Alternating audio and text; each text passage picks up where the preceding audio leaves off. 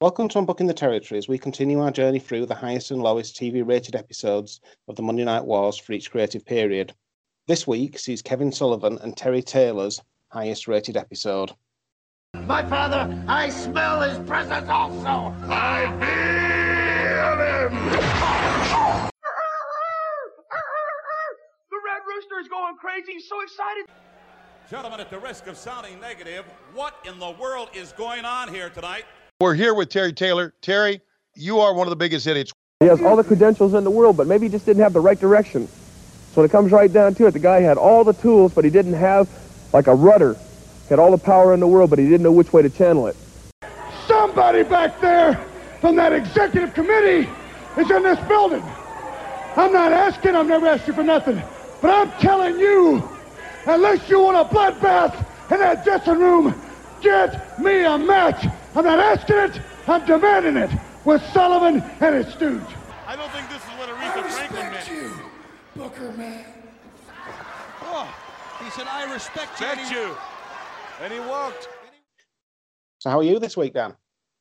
I'm not bad, mate. I'm not bad. I don't know if that's just the sun boiling my brain and I'm sweating out all my usual grumpiness, and I don't know if I'm just too tired. But yeah, I'm actually doing pretty good today. How about you, mate? Yeah, I'm good. The weather hasn't known what to do with itself today. It was hot, and then it was cloudy, and then it was hot again, and you know, it was jumper weather in the sitting room, and now I've come to the kitchen to record this. It's feeling a bit too warm, so it just doesn't know what to do with itself. Does that mean I'm going to get a live striptease that only I can see at some point? Oh, I don't know. That's your area of expertise for your Only Dan's account. No, the more money I get given, the more clothes I put on. That's how that works. It's like that sketch in Friends where Joey's wearing all of Chandler's clothes. Except I'll be getting paid for it, yeah. And I might take another tip off Joey and just start stealing random chocolate cake. Yeah, well, I would if I were you. Probably got some outstanding charges. Oh, from the fat bastard police. Well, it's funny because so say you're in Greg's and you know you steal a donut or something, quality donuts at Greg's, and what are they going to do? Because if you steal it and eat it, and then they chase you down the road, you're burning off the calories. So the punishment doesn't fit the crime, does it?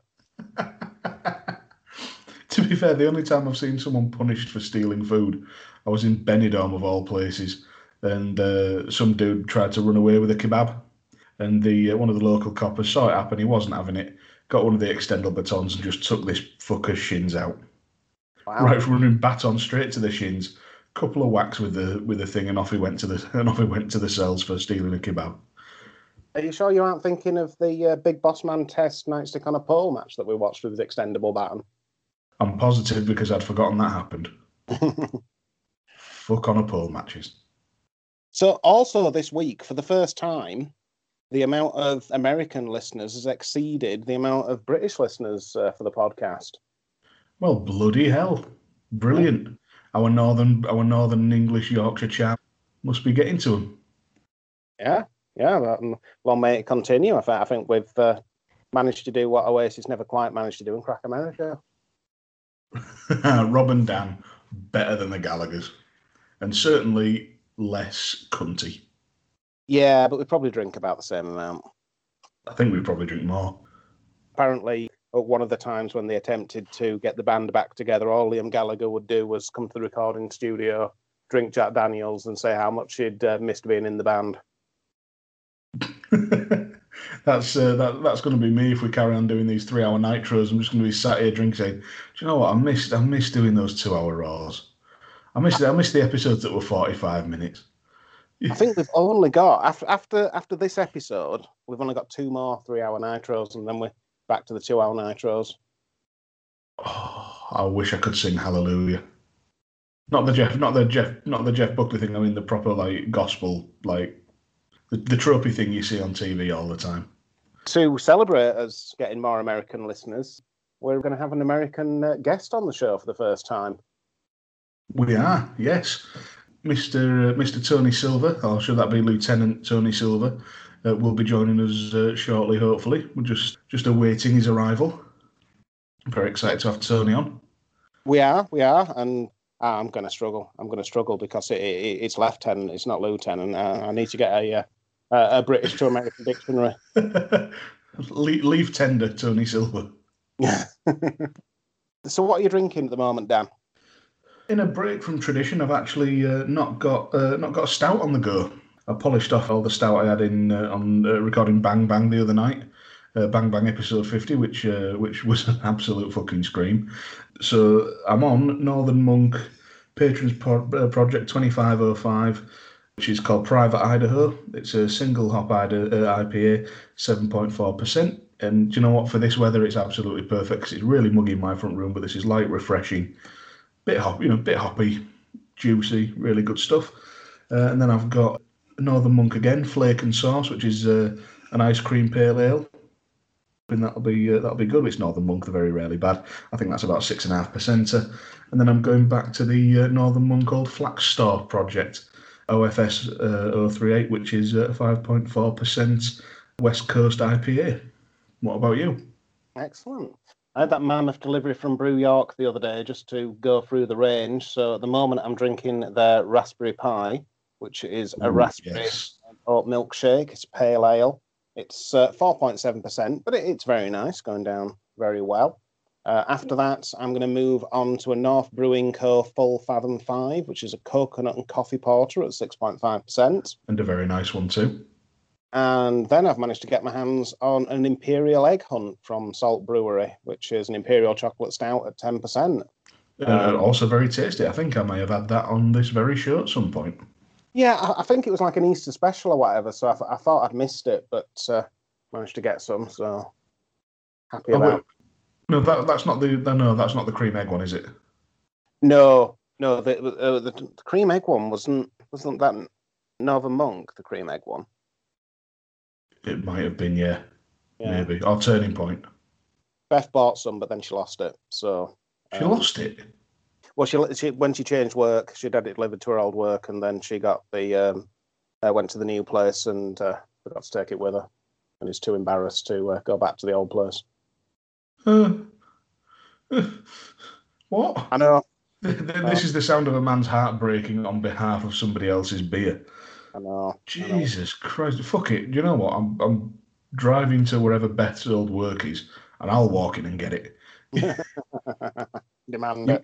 You might be down a can after I've come out of there, but yeah, it's like the repo man, isn't it? The repo Dan.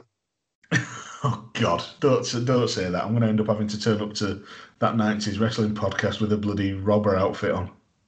So now it's time for the Beer Sommelier section of the show, where the listeners can sit back and be the virtual Nia Jax, and we'll be the virtual Reginald and recommend a beer that you should drink while you're watching this episode of Monday Nitro. So what would you recommend, Dan? I remembered to do it this week, aren't I great? And I refuse to say that in the style of Jeff Jarrett, because fuck that. I would recommend Extra Brownie Pints by Brew York.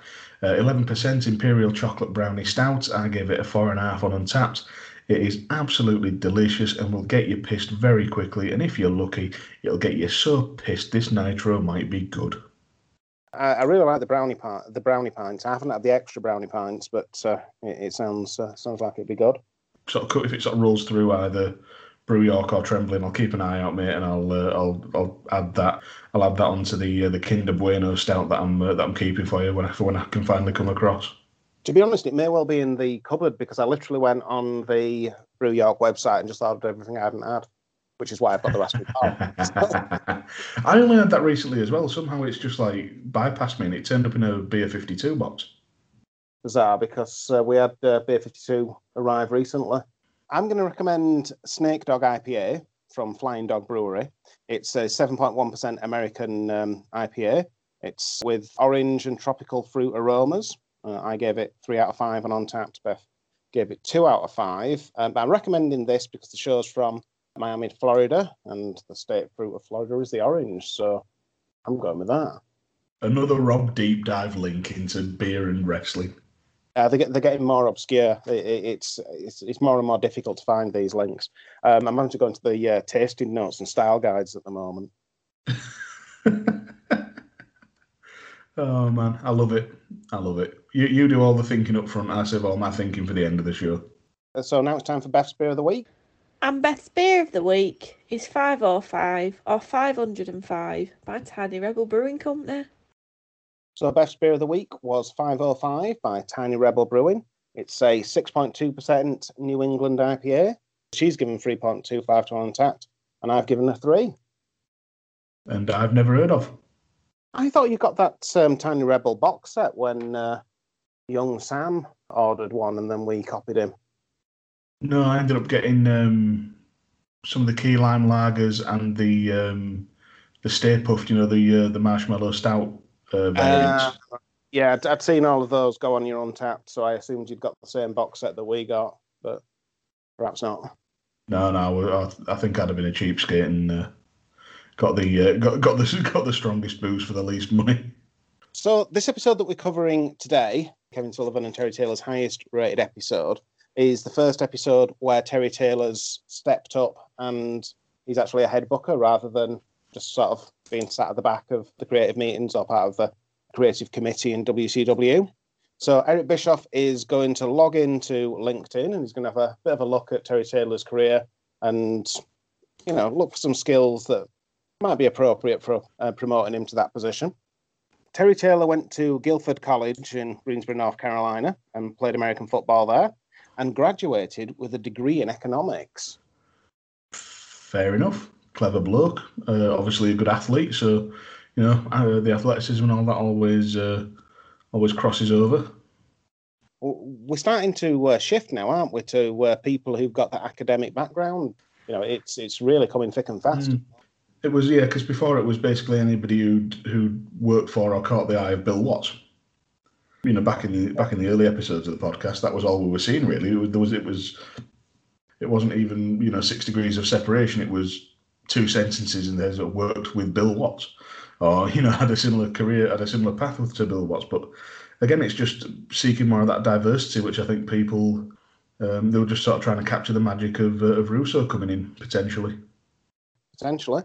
So then Terry Taylor goes on to become a regional manager at Golden Skillet.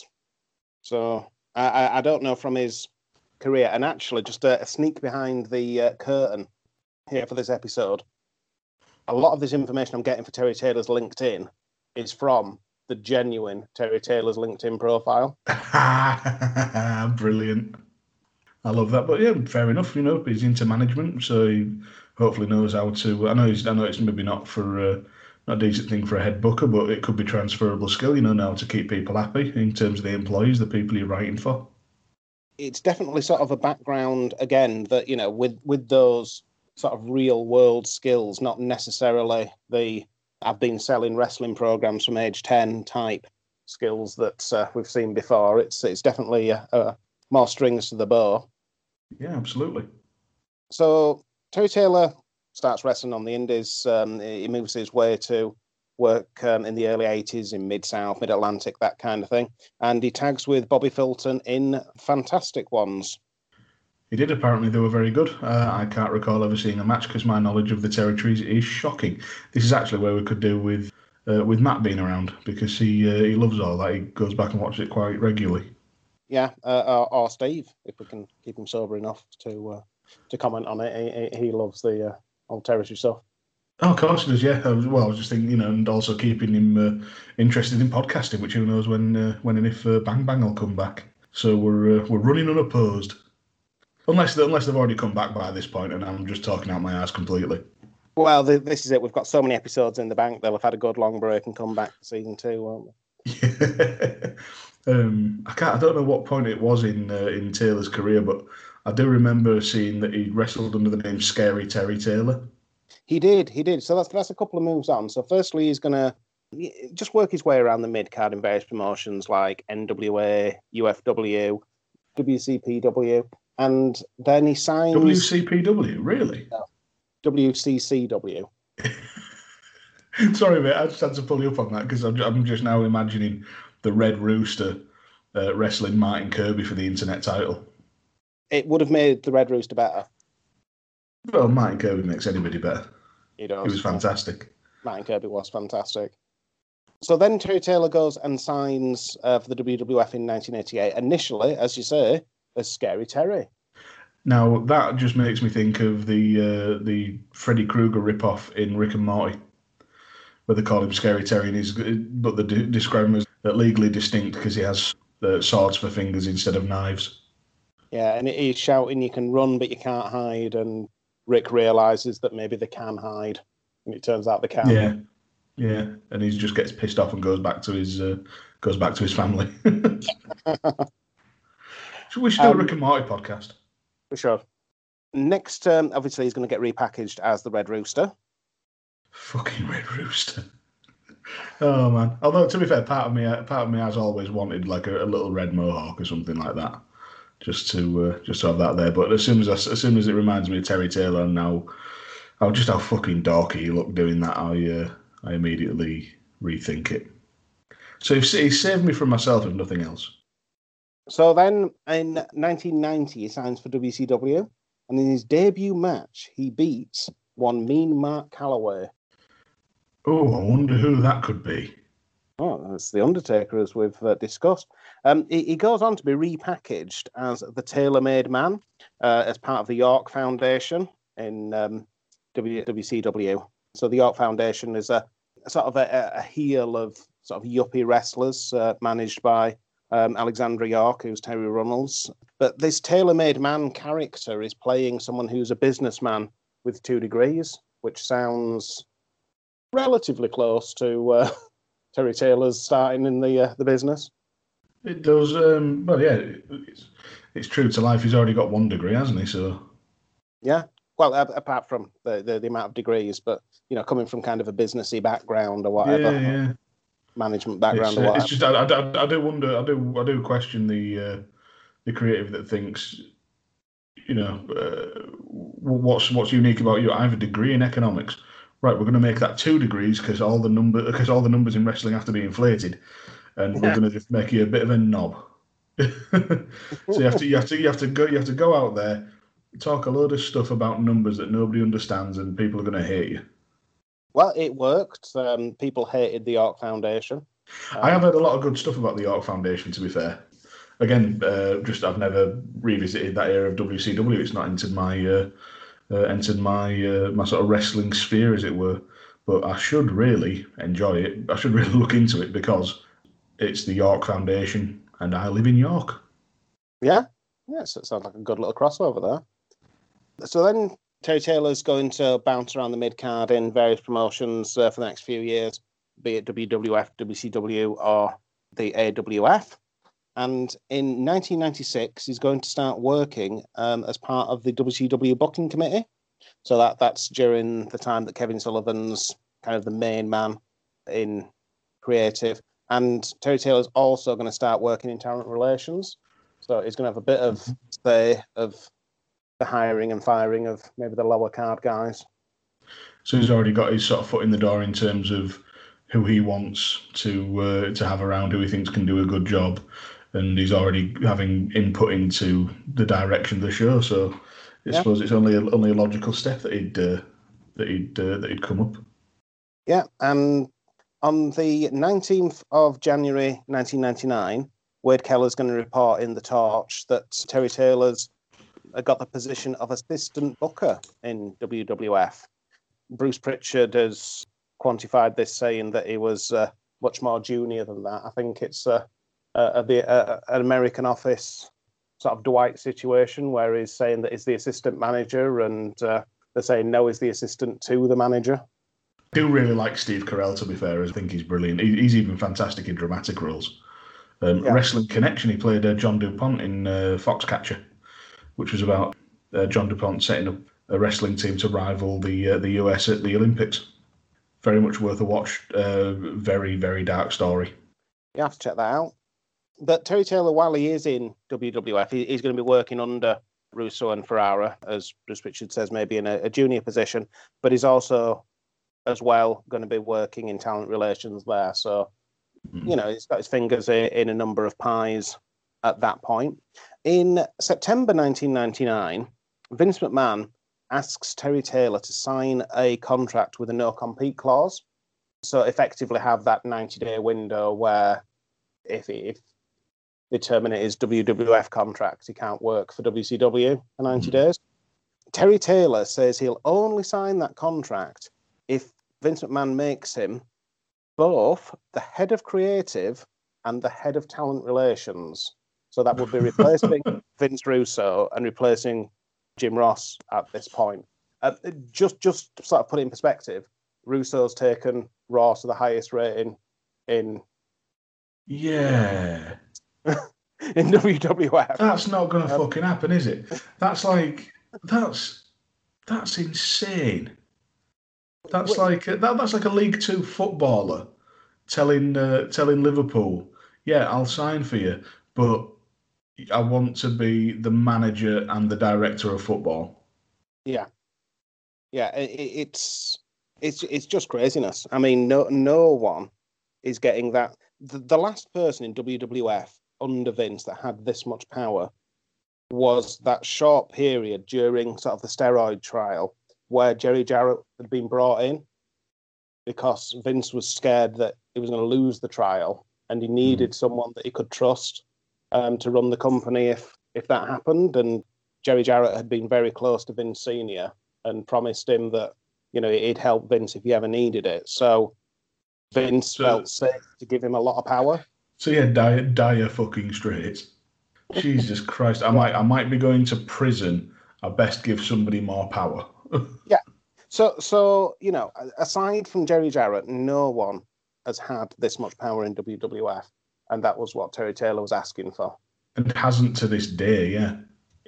Yeah, it's insane. So needless to say, he doesn't sign the new contract, and WWF and Terry Taylor part ways. But very conveniently, this is at the start of September 1999. And we'd spoken about the situation where Kevin Nash and Kevin Sullivan kind of had this gentleman's agreement that when Kevin Sullivan was kind of ready to come back to creative, he could. We've also spoken about how the ratings had really tanked under Kevin Nash, how the company was losing a lot of money. It was a fucking cliff edge. Yeah. For the most part. Although weirdly, we say that, I'm veering into sort of the context of the rating side of things. This is only 2 weeks after the Nash low that we looked at last time, with the Wing Commander, and they've gone back. Was it a 2.9? I think. 2.9. And it's gone back up to a 4.1 via a 4. Yeah. So you know Nash. That episode that we watched last week actually brought more people in. Well, potentially, but I mean, if you're looking at the ratings as a whole, it had been on a very downward trend, and that 4 as the last Kevin Nash episode was kind of an anomaly on that trend. It was, yeah, it was. So just to talk about the trend of the ratings, Sullivan and Taylor jointly together are only going to be in charge of the creative for WCW for the next 6 episodes. As we've said, they start with a high of 4, and it literally drops every single week. So the last episode is going to be the lowest, and that's going to have gone down to a 2.6. Obviously, a downward trend the whole way. That there's not ever a point where it's looking like we're picking a bit of momentum back up. And we haven't seen a rating that low or anywhere near that low since Russo's first episode that was a 2.7.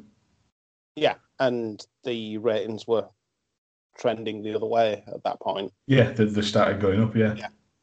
So they have an average of 3.17.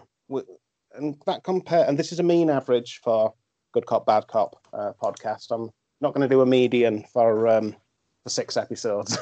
I'm pretty sure even I understand what a mean average is. Yeah, they were more debating which is the favourite type of average to use. But again, you know, this is an average of 3.17, and that compares to Nash at 3.77, although both of these trends have been kind of down all the way. And it's going to compare to Russo and Ferraro when they come in and take that average up marginally to 3.2. But the difference is that they are tanking the ratings so much that 3.17 almost kind of isn't a fair reflection, because if they'd have stayed in longer, you feel that it would have just slipped even further. Potentially, yeah. And you see, what you said there, that it was a slight bump in ratings when Russo and Ferrara come in. So it does speak to steadying the ship somewhat. But then Russo and Ferrara aren't in charge that long, and I'm looking at the spreadsheet now, and I can see what's coming. I don't want to spoil too much for anybody listening, but we must have some crap coming our way. That's the spirit, Dan. That's the spirit. Oh no, it's going to be brilliant to rip apart, and I'm going to really enjoy it. But as far as Nitro goes, the whole purpose of this podcast is to see if the ratings are actually reflective of how good or bad a wrestling show is, or how entertaining we find it. If you take it at face value, there's going to be some utter fucking bollocks. That's what that is what we're here for, and we have sat through some utter fucking bollocks with the early. Nothing can be as bad as 95 Raw. So last week we had Wing Commander Nash, and we're keeping up the military theme by having Lieutenant Tony Silver on, who is one of the best people on Twitter. Every time I see him post, he spends time when he leaves Twitter and then he comes back, but it always puts a smile on my face seeing him post. Just an absolute delight to speak to. And if you ever want anyone who... I think even Matt Hardy gets confused whether Matt Hardy's Matt Hardy or Tony Silver's Matt Hardy. I think Matt Hardy secretly believes that Tony Silver is Matt Hardy. So it's our guest, the wonderful Tony Silver. The physical embodiment of broken brilliance. I won't try and do the voice because I won't do it justice, but we knew he'd come. Yes. Thank you very much for having me and inviting me onto your podcast. And this is a pleasure. I look forward to the interaction and the banter we shall have reviewing Nitro from 1999. I'm just so happy to see you back on Twitter, mate. At the time of recording, it's only a few weeks, I think, since you came back after the hiatus, and there was the brief foray back on, peeking your head above the battlements to see what kind of hellscape Twitter was that day. But it's great to have you back, pal, and just so happy to finally get to speak to you properly. I appreciate that.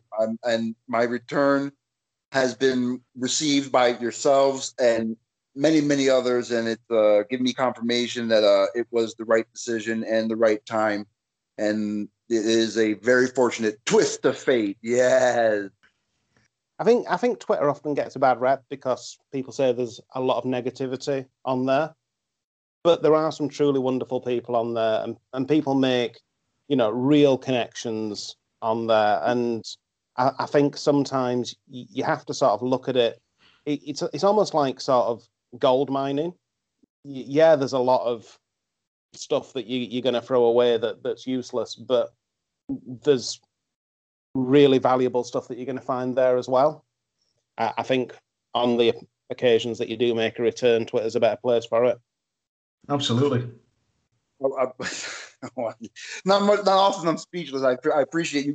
I mentioned I tweeted this before to you. I guess I'd rather be killed with kindness than anything else. And extending your kindness, I appreciate that. We've got a new gimmick, Rob. We need to emotionally compromise every guest. Well, I do have a slight agenda because I don't want you to leave Twitter, but we have a sort of way of working on this podcast. I give the nice entrances, and Dan gives the shithouse entrances. So if you come back, you're going to get the roast. Okay, so I was given this is the exception to the rule. So if I do return, I will get the rule of how it operates. Then is that what I'm getting? Well, it doesn't. It's not necessarily in the in that order. It just so happens that I've jumped in on a few times and given the bastards introduction.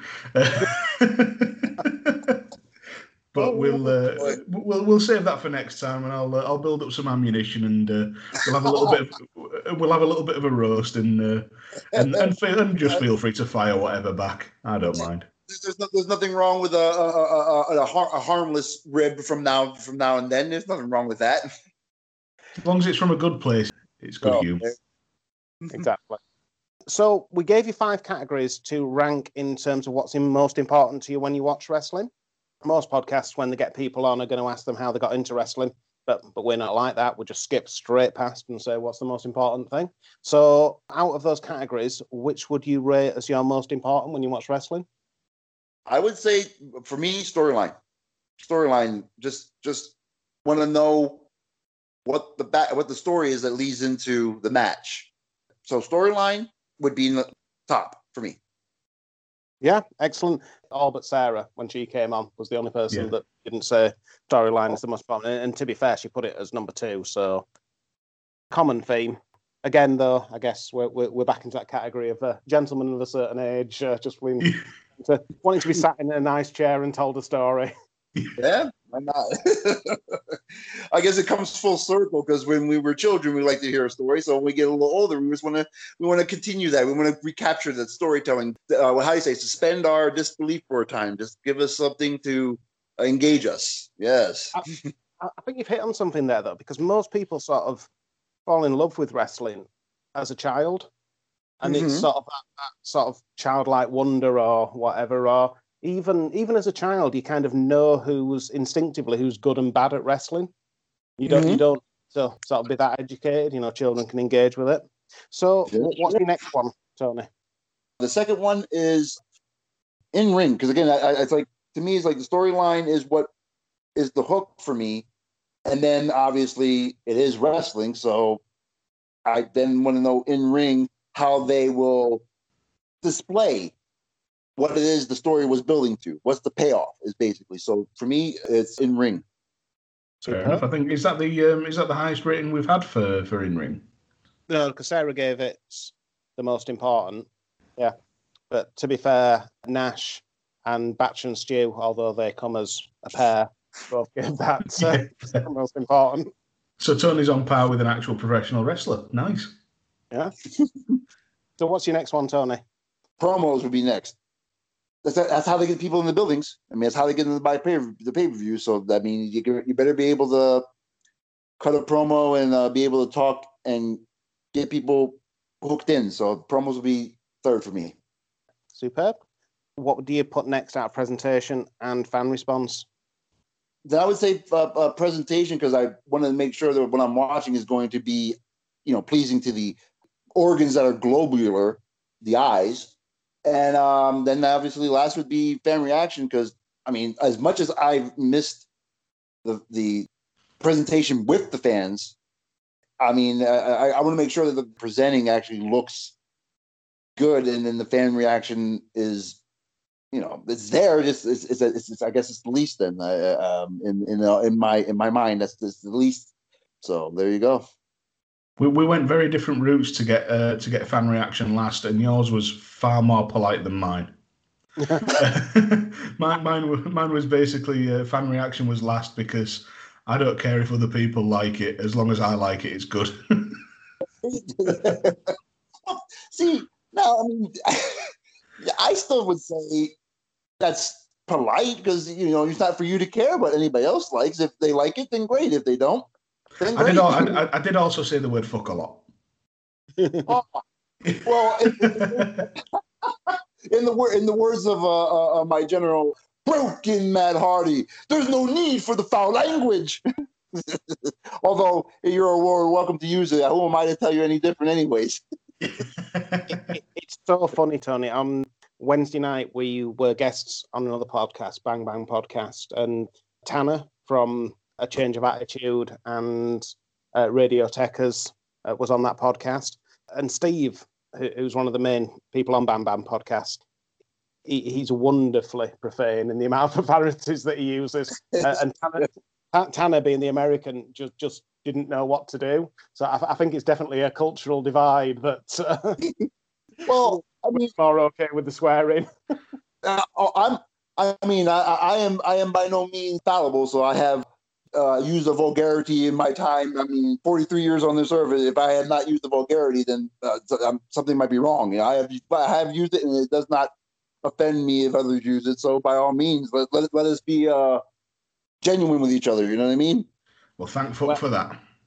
I think the problem is we just use it as punctuation. Yeah, if you can't think of what to say, particularly from the part of the world that me and Rob are from, you'll just, instead of a pause or say, any form of sort of stalling, we just say, so we'll be mid sentence. So fucking, what the fuck? Oh, I get you. I got you. Horrible, vulgar people, and people think that Britain's all bowler hats and roast beef. We're still Vikings at heart, though, in Yorkshire. You like to indulge in your primal instincts, yes. Swearing, drinking, light sprinkling of pillaging. It just stops at the pillaging, though. We're not Brit Rest. Yeah, this is very true. So the episode that we're reviewing today is Kevin Sullivan and Terry Taylor's highest episode at a rating of 4.1. It was filmed on the 6th of September 1999 at the Miami Arena in Miami, Florida. There was an attendance of 8,623 people there. And you might remember this arena, Dan, because this was actually the arena that Kevin Sullivan's solo time in charge, he got his high at on the 31st of August 1998. And at that point, they had 12,481 people in the building. Yeah, that was a brilliant crowd, especially we'd been watching some really crap Raws. We're nearly 4,000 people down. Yay. Oh dear, that's a very damning indictment of where it's gone, isn't it? So now it's time for us to go through the show. We're going to pick between us 5 notable moments from the show. Maybe they're going to be good, maybe they're going to be bad, maybe they're just going to be talking points. So, Tony, as you're the guest, what was your first notable moment from the show? Notable moment from the show? The one thing is the first thing that stuck out to me was the way they did the battle royal into the number one contender match.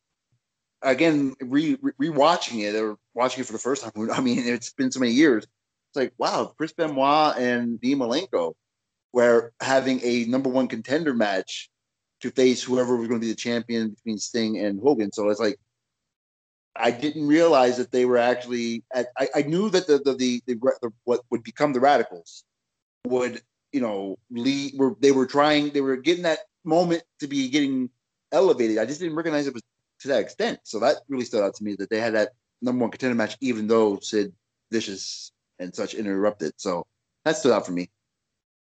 Yeah, and I'm sure we'll cover that either the last episode of Russo or the first episode of when Kevin Sullivan, Ed Ferrara and Terry Taylor are going to be in charge about the Radicals moving to WWF.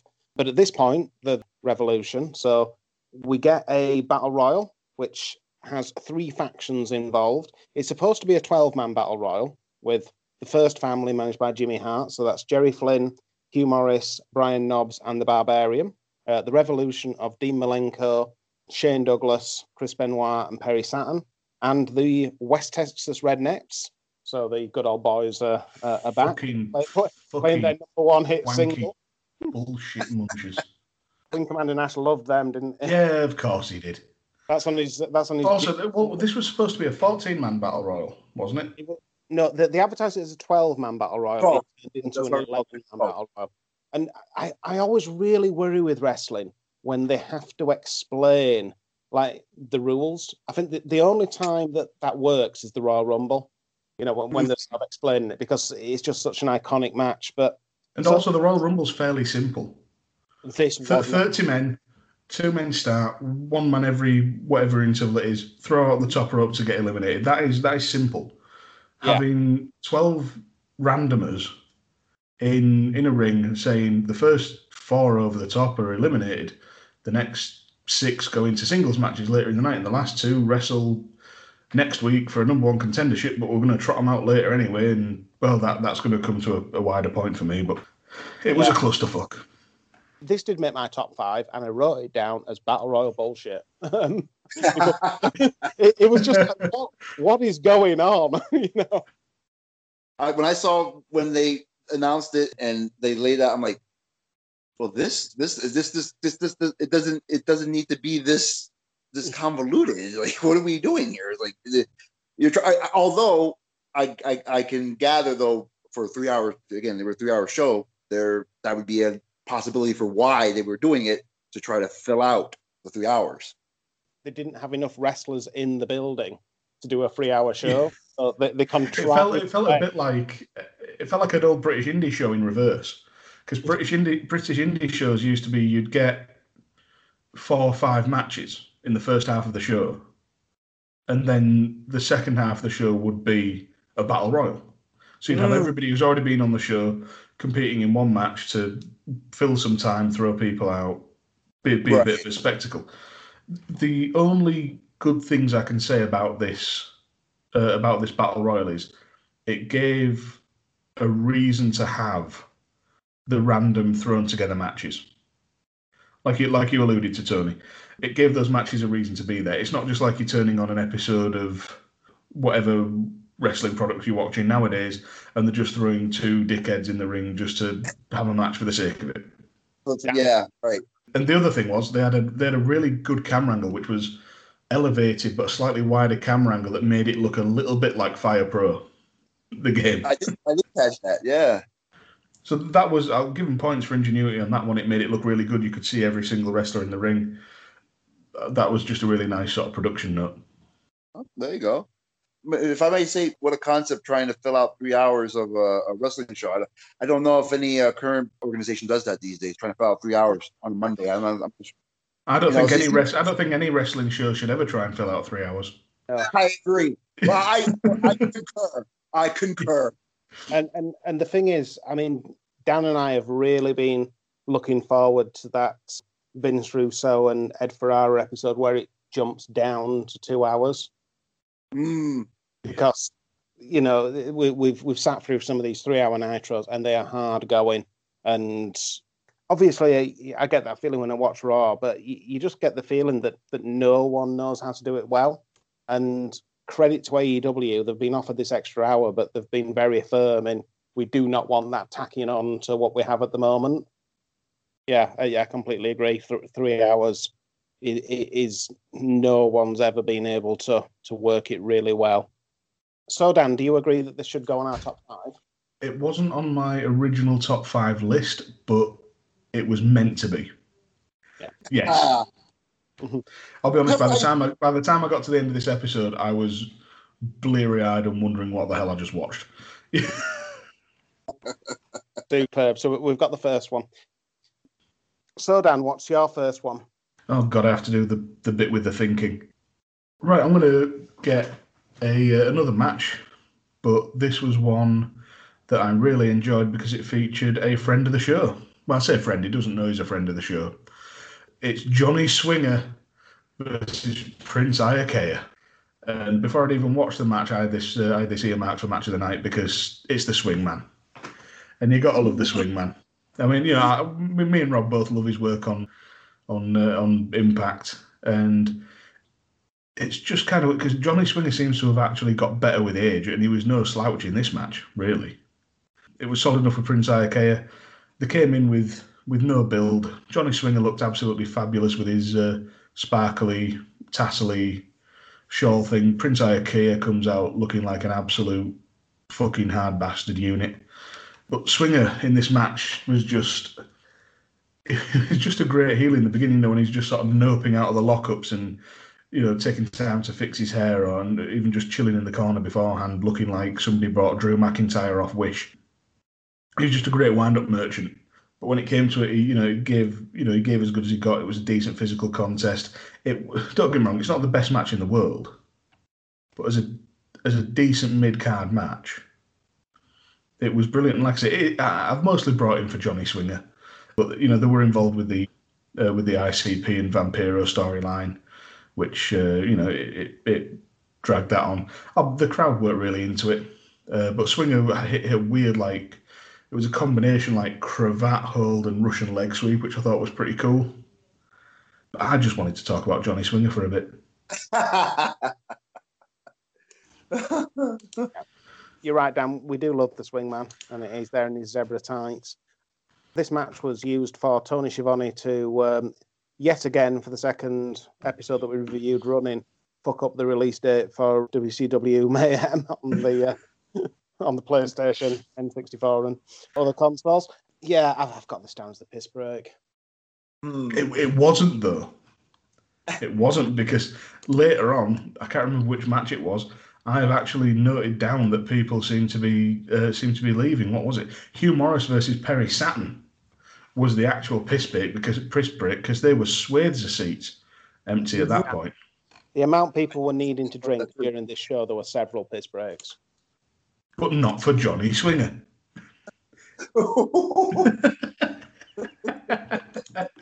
What did you think of the match, Tony? From a commentating point of view, it seemed like what they were being fed was pretty. They were putting over Johnny Swinger, like as an up and comer and a very good at a young age kind of thing. The thing I just couldn't. I guess because I'm just watching this on a standalone, I really didn't see anything leading up per se, even though they may have tried to give a bit of an explanation. The whole Vampiro involvement, I didn't, in the Insane Clown Posse, I guess I just didn't know what to make of it in terms of why he felt everybody owed him, or, like this is probably for me about the time I stopped watching WCW back then. So I was a bit of familiar with Vampiro and the Insane Clown Posse, yet to the extent of why he was going, because he appeared a few times, including this match. So I'm like, what did everybody owe him, and what did he do for them that they owed him? So but the match in and of itself, yeah, I mean, it was like I said, Johnny, they definitely were trying to. I don't know how long he stayed in WCW, or before they got sold. Yet they seem to be trying to get people the idea that he was somebody they may have been putting investment in, the way it came over to me on commentary. So that and then he did a maneuver that Tony Schiavone didn't recognize. He had to try to cover himself on it because he actually thought that he actually put over that as if Prince Ikea had reversed it, when in actuality it was a move that Johnny Swinger was actually performing. He actually did the maneuver, and he had to try to cover his bases, because it was a pretty interesting. I don't know if it was a neck breaker or a leg sweep or something like that. I can't really recall off the top of my head. Yeah, Tony Schiavone. Was it was it the one with the that I mentioned before, where Swinger had the cravat like neck hold and then hit the Russian leg sweep? Yeah, that's exactly it. Yeah. And Tony Schiavone, he thought it was a reverse, and then he had to try to piece it back together what he was trying to say, because he burst him as if he stopped Johnny Swinger's attempt, yet he had to try to piece it back together. So I thought, okay, well, that's a maneuver that he didn't really recognize off the top or right off the bat that was actually an offensive maneuver. So I mean, hey, nobody's perfect either. So yeah. And then the thing is, you're not alone, Tony, with not understanding what was going on with the Vampiro storyline. The last episode that we covered was aired 2 weeks before the one that we're covering now. Mm-hmm. And there was none of this on that show. Oh, really? Yeah. So 2 weeks beforehand, none of this was happening. Now, granted, there's been 2 Thunders and a Nitro between these episodes, but that is not enough time to build some sort of mesmeric sort of clown mob boss. Is that what they were going for? That's a good way to describe it. That's as good as any way to describe it. He's a vampire who also leads a clown mafia.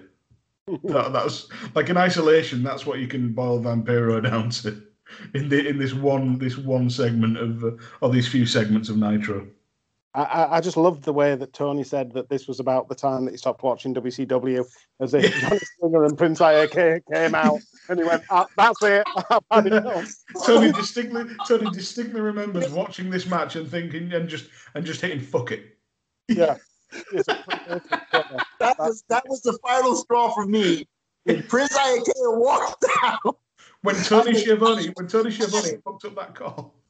Yeah, I mean, we've often sort of said, "What is the death of WCW?" And it's good that you put your stake in the ground. Prince Iake versus Johnny Swinger.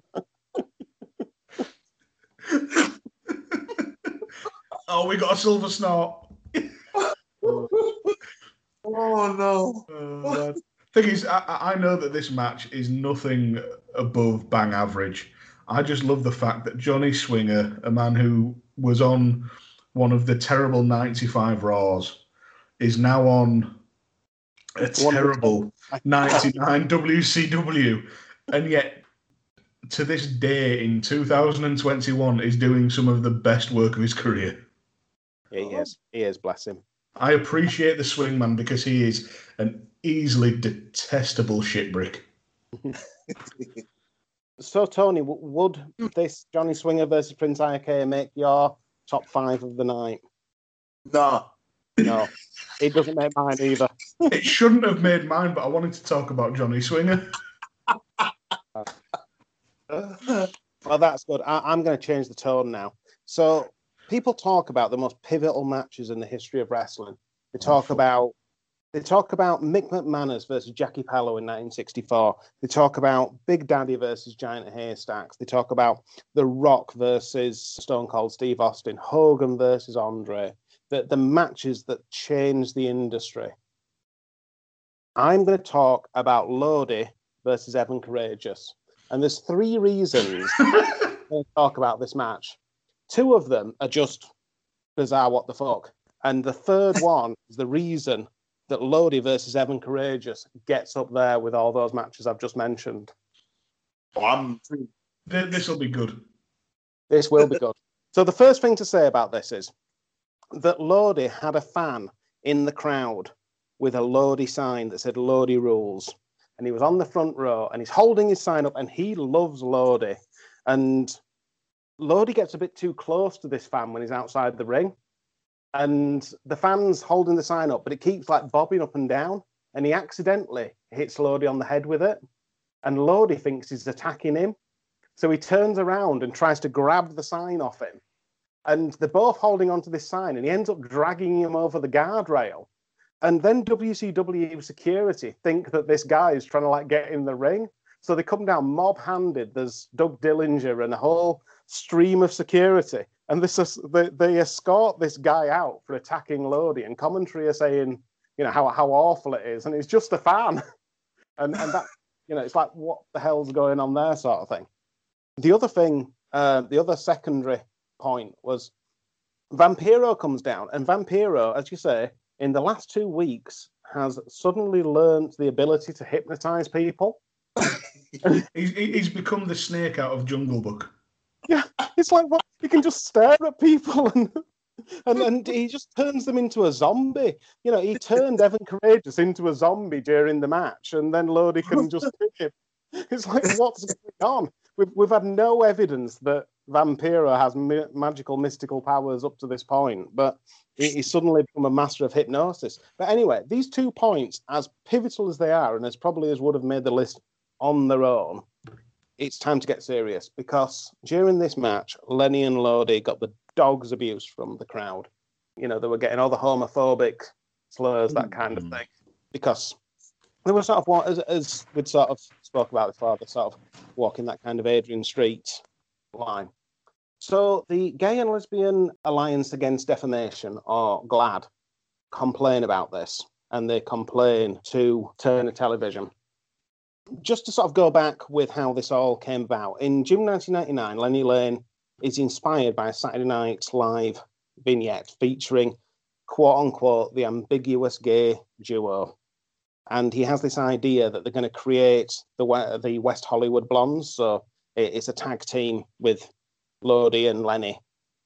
And in terms of that, they go to Kevin Nash and said, we've got this idea for this tag team. And WCW management are quite reluctant about this, but Kevin Nash approves the idea that they're going to have this, as we say, Adrian Street type gimmick. And they're kind of implied to be homosexual during this point. They're wearing pink trunks, they're wearing pink triangles, they've got a ponytail, they've got glitter on, etc. But GLAD is going to complain and suggest boycotting WCW because the way the characters are portrayed on TV is leading the crowd to have this adverse reaction to them. And GLAD are saying that that's effectively endangering gay people because potentially it's saying, you know, the crowd really enjoy it when they get beaten up, that kind of thing, and it's sort of reinforcing that. Now, bear in mind, this episode goes out on the 6th of September, 1999. The Washington Post speculates that this complaint by GLAAD is the reason that WCW fire Eric Bischoff as the president of WCW. Eric Bischoff is going to be gone from the company within 5 days of this episode. In addition to that, by the 4th of October 1999, the Standards and Practice are going to have to review all the scripts that Nitro do. So every episode of Nitro after this point, because of this incident, are going to be reviewed by Standards and Practices. So the creative going forward is going to be hamstrung in many ways because they've got additional hoops to jump through. So first of all, Bischoff's going to leave. Secondly, we've got the Standards and Practice coming in. Bill Bush is going to take over that position that Eric Bischoff is in. Bill Bush is going to come in and think we need to increase the ratings and look to bring in Russo and Ferrara. So that's going to have that whole dynamic within that. You could even say with these whole dominoes falling that Russo and Ferrara leaving creative is one of the driving forces that makes the Revolution want to leave WCW because of Chris Benoit's relationship with Kevin Sullivan further down the line. You have all these dominoes that fall because of Lodi versus Evan Courageous. It's a ridiculously important match for the impact it has on the industry going forward from here. That is an incredible sequence of events. And I knew a little bit about the West Hollywood Blondes and their sort of origins and impacts and I hesitate to use the word controversies, but I think the better way to put it would be the way it was received by the WCW audience. I did not realise that it went that far and that deep and to that extent. Eventually, they're going to strip Lodi of the Cruiserweight Championship. They're going to say that he lost the Cruiserweight Championship on a house show, which he didn't, but because of the controversy. The ridiculous thing is, though, even though all this is flying around, Fall Brawls on Sunday, they still go ahead with him in that gimmick on Fall Brawl on Sunday, even while all these cards are falling around them. Consider my mind blown. I just didn't know to what like Dan was saying. I did not know to what depths this all basically started to unravel that led to all these shifting and changes within the management based upon perhaps, like you said, the Washington Post speculated that this was the catalyst for all these things to go. Wow. Yeah, that makes much more. That brings it much more to a significance, if you will. And to be fair, Bischoff had taken that step back from creative and put Kevin Nash in charge in the previous cycle, and it also, the company was losing a lot of money, so it wasn't as if Bischoff had a completely clean slate and then this happened, but right. This kind of the straw that brought the camel's back. Yeah, that's thing. There's a wider discussion to be had around that I am ill qualified to participate in terms of the reception of the character, because looking back on it, and watching it back, I absolutely adore Lenny Lane and Lodi. Yeah, we've spoken about him before, haven't we, Dan? Yeah, I don't remember a lot of what I said last week because I was pissed, but I absolutely adore the gimmick. It garnered a reaction which, in purely wrestling terms, is essentially a good thing. The worst that me and you, Rob, we've been in venues where wrestlers have come out to absolutely nothing. Yeah. Complete ambivalence. Yeah. It just becomes sort of an extension of the question: is there such a thing as bad publicity? And in this case, obviously, it can. And homophobia is obviously not on Absolutely not on. So it was attention for all the wrong reasons. I think is the best way to put that. Yeah. I had a wider point, but I'll be honest, I've already had like I'm like 4.5 beers in, and I'm planning on getting more. So I'm just going to shut up on that whole point before I make a complete ass of myself. Yeah, and I think from a 2021 audience, I'm more than happy with, wrestlers who are out being proud of sexuality and whatever, whether that's actually goes into the storyline or if it's completely just irrelevant. But at this point, it's just sad that someone could be perceived as a heel just because of what they were portraying the sexuality as. You're spot on with that, Rob. Well, I mean, look at the work Sonya Deville's doing now. Yeah, the first openly out wrestler on WWE's roster, and she's just incredible.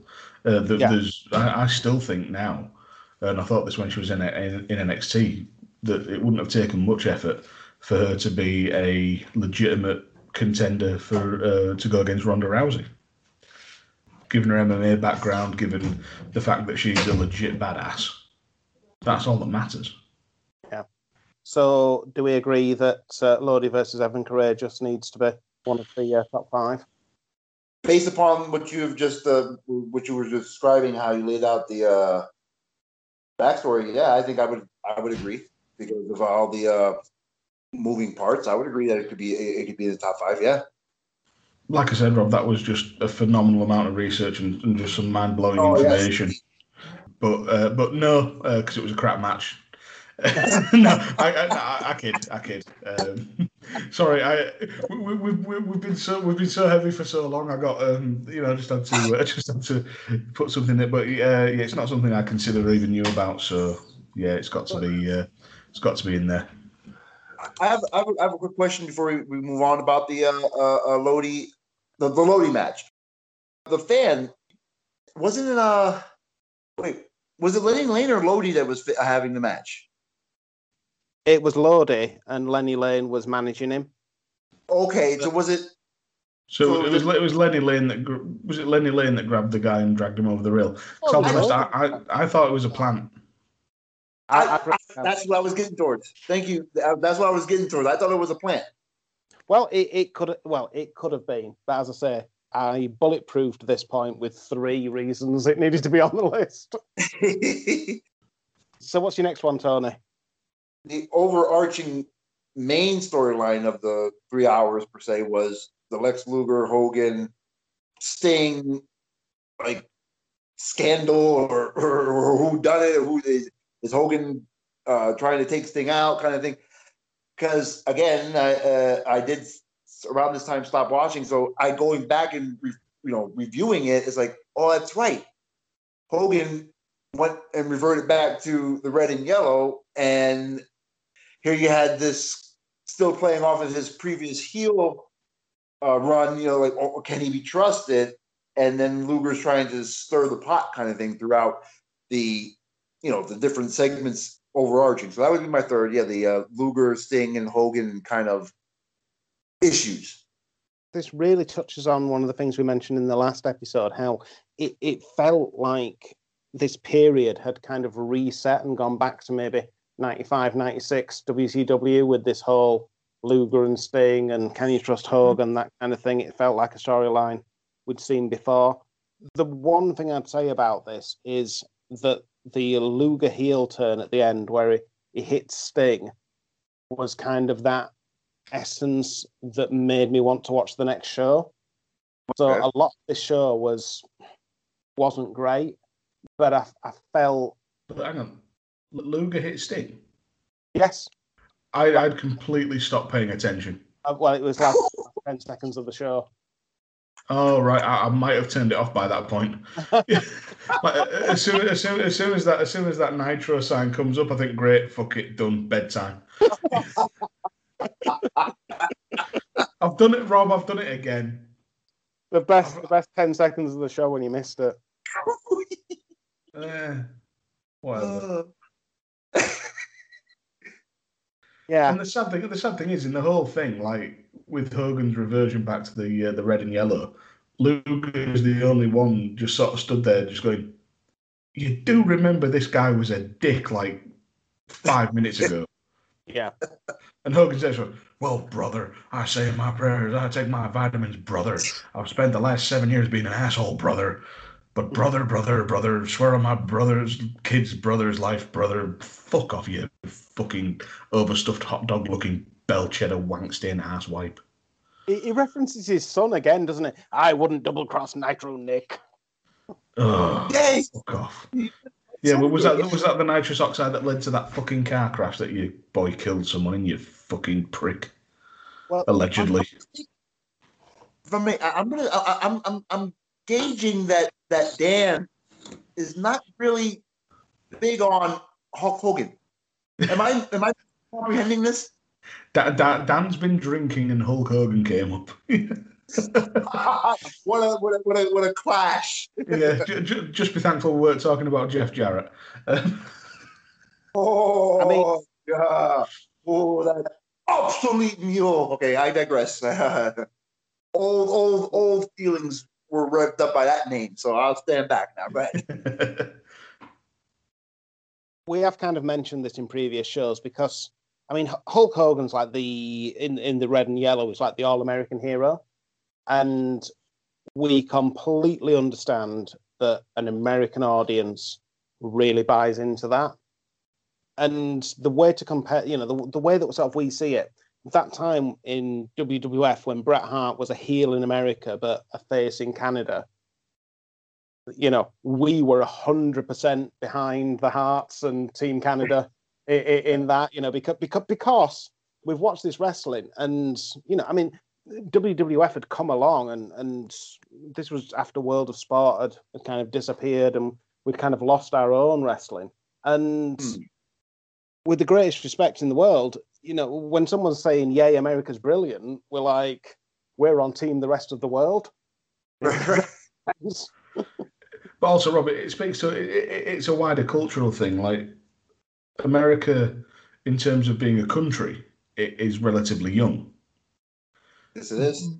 Britain has a very long, storied, sordid history of imperialism and et cetera, and anybody who sort of reads into the wider history of Britain or England, Britain, whatever, is kind of aware that we have been colossal dickbags. It's why we get no votes on Eurovision. Yeah, exactly.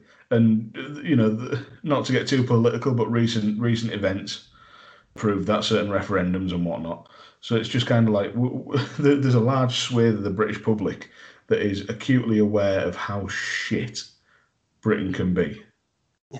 And don't get me wrong, there's a large swathe of Americans, and many of whom I know and friends with, who acknowledge how shit America can be. But there's still a very, and I don't know if it's just what we see in our media over here, but there's still a very sort of wide section of the, you know, the chest beating, bleeding red, white, and blue, the thing, the sort of America thing that's mocked in Team America that goes on, but it seems to be more prevalent in America, or certainly in years gone, it was more prevalent in America than it was over here. Although we won't get into the rise of nationalism in Britain because that'd be a completely different podcast. Yes, save that for this podcast because we don't get political on here. But when we're on that 90s wrestling podcast, yeah, when I'm on a podcast that doesn't have my name on it. Coming from the American perspective, if you will, as I am by default an American because I was born and raised in the same town I've lived in all my life. As I've grown older, again, did I really, when we were all, I mean, if I don't speak too presumptuously, when we were children, do we even really gather what that's about, except to say, we know where, if there was a wrestler, for example, from your end to be like the British Bulldog, he was very much, you know, Davey Boy Smith or the British Bulldogs. They were very much centered about the British heritage and British pride, if you will. When we're children, like, do we really get that, except that, oh, that he's waving the flag of the country I'm from. As you get older, it's like, to me, from Americans, I'm not all about. I just when watching, like, for example, wrestling, I'm not about. It doesn't do me anything that America, like I look back at it and I kind of laugh about the Hogan, I laugh at, like, really, like, because to your point, the government that represents America is not something to be rah-rahing about, from this perspective or from my perspective. Like, I don't rah-rah about. So basically, you're going to have a wrestler that's going to try to take on that charge, per se. It's like, okay, well, like, for example, Kurt Angle. Kurt Angle would take on that, he had the coverage. You know what? He didn't sit there and basically, like go all the way in. Like, Hogan was like, I'm your hero. He did it, to Kurt Angle's credit, he did it in a manner that basically he felt entitled to actually be receiving that and try to play it into the heel aspect of it, where Hogan was thinking that, I should be your champion for, and I just never really, as I got older, I was like, that whole thing about, America and this, it's like, just leave that all out, because it actually brings more, if you got people who are actually into that, and then you're going to have these clashes, like, it brings too much division. That's my take, and I will refrain from there. That's just too much division. Let's enjoy something without having too much. This is where we watch to escape from these kind of things. You get what I'm saying? Like, just for a moment in time, and yet they want to embed it in there. So that's, I'd rather enjoy just simple things before anything else. Yeah. So completely agree, and it's back in the 80s and the 90s to a degree, that was sort of the done thing. It was the invading heels. You had, I think, going way back, you had the the Russian threat, where the heels were always Russian. You had Hulk Hogan, Sergeant Slaughter, when Sergeant Slaughter became an Iraqi sympathizer in the first Gulf War. Going even further back, you had the Von Erichs. You had Fritz Von Erich playing a Nazi, basically. That's what gathered a face reaction at the time, and it's become the sort of, well, at least from a British perspective, the sort of tub-thumping, chest-beating, sort of nationalist pop has become very passé and outdated, which certain EVPs in certain wrestling companies have tried to revive in recent weeks, and just ended up looking like characters in Amazon Prime television shows that are massively egotistical and masturbate off tall buildings. But I've lost my original point. I just wanted to take a shot at Cody because that was fucking shit. Well, there's a special beer by Top Rope Brewing called Shitty Neck Tattoo that you can get. I do believe I referenced that. Yeah, the American Nightmare Stout that promised a lot and was absolutely terrible. I just want AEW to be good. I agree. I can agree with that. So, Dan, well, it's on my top 5, to be perfectly honest, but would you put the Lex Luger, Sting, Hogan, Hummer storyline on your top 5, Dan?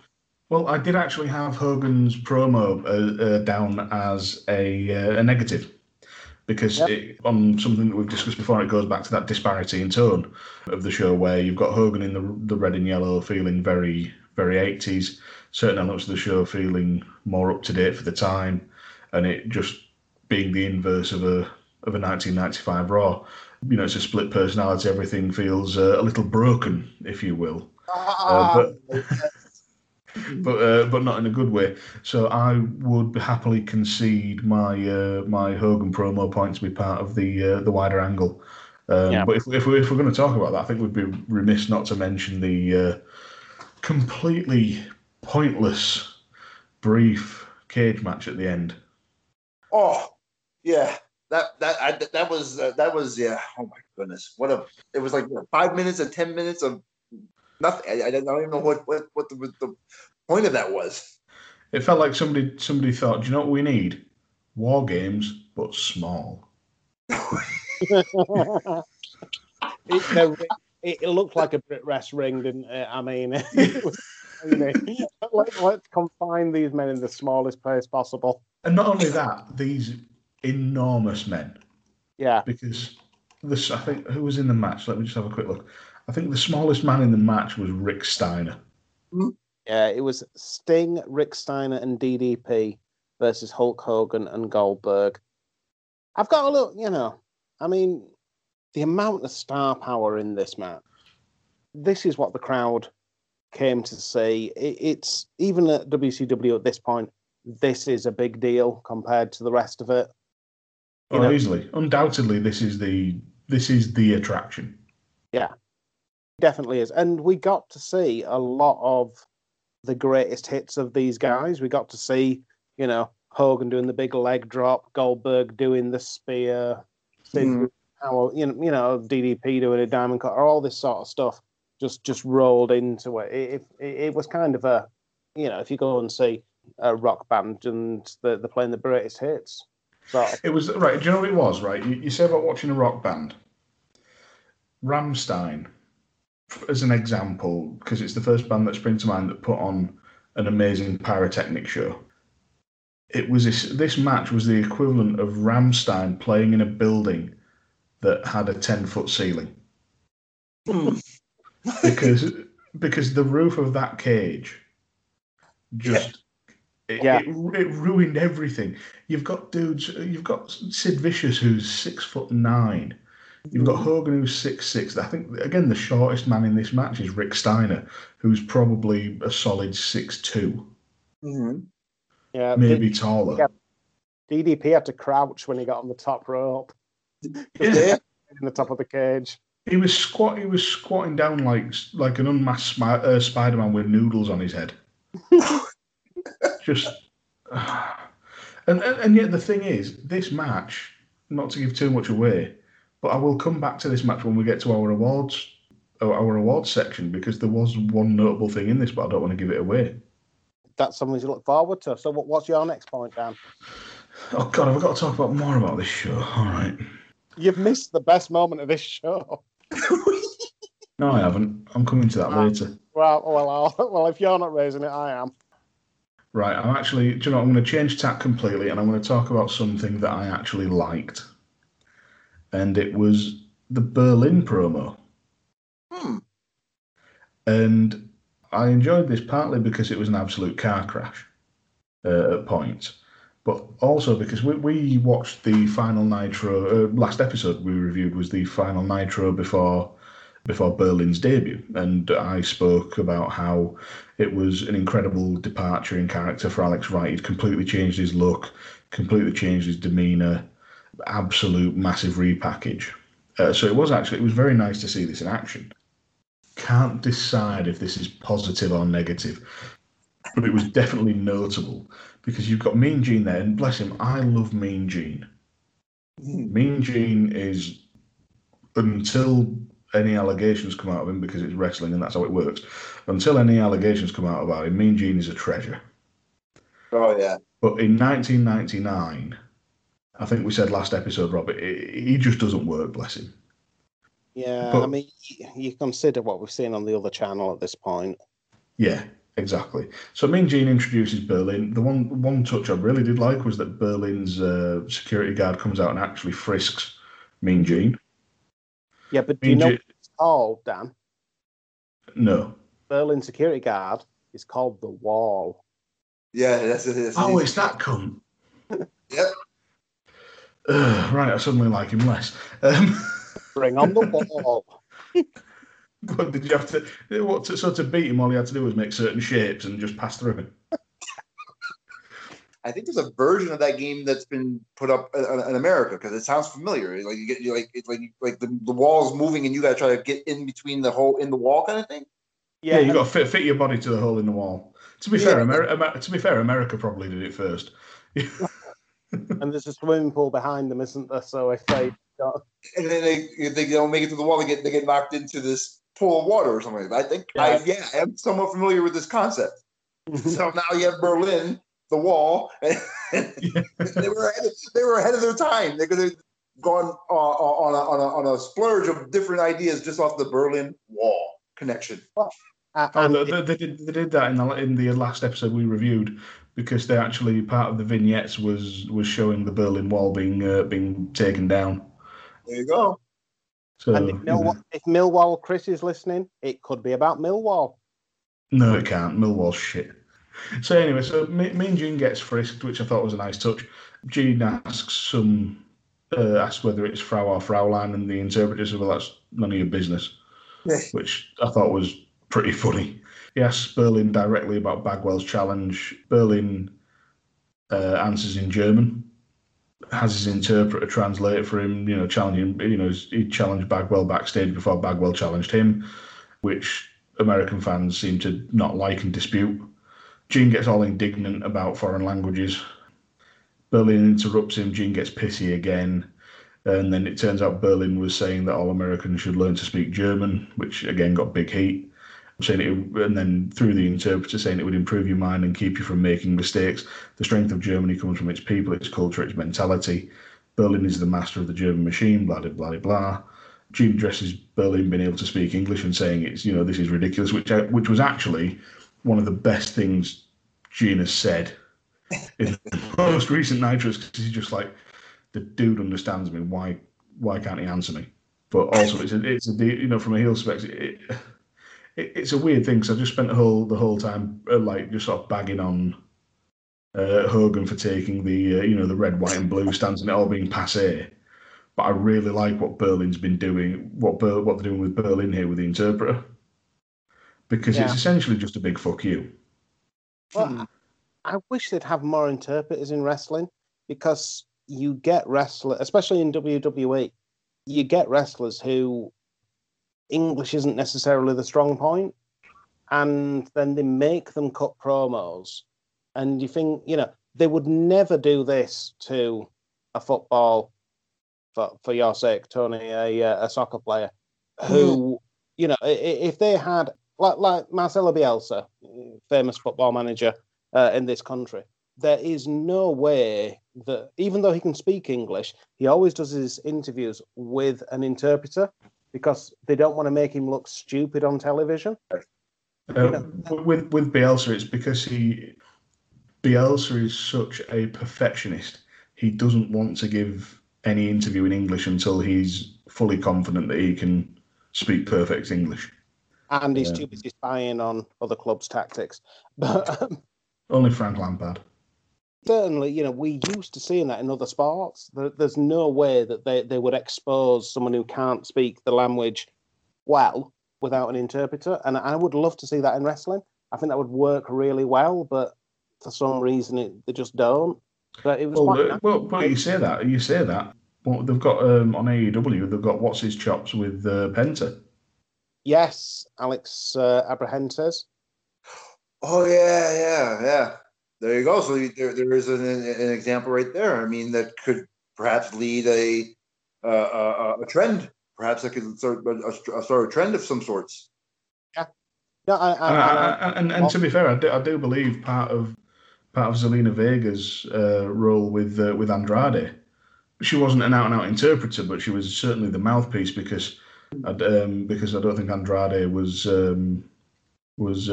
fully equipped, shall we say, to do a full promo in English. Yeah. So sorry to shit on your point. No. I think it would be really good. I think there's certain talents that would work very well with. You don't need, I think there should be more managers in wrestling. Anyway. Oh, I agree. That's something we lost. Yeah, that's a lost start. I agree with the Berlin promo. I think it should be in there. It's that line of what Mean Gene's doing. Should you just be sort of more accepting of Berlin's gimmick sort of thing? The thing that, and I guess this falls in the production category, because you've got this WCW logo that sort of splits out and closes when they come in. When they walk off, they all end up walking off together, and you can see them going off together behind the stage, even though they've fallen out. And it just, the crappiness of the sets really let them down with that. But I'd put it on my top 5. What do you think about the Berlin promo? It was a highlight for me. It would have been when you would have came to me like you were doing before.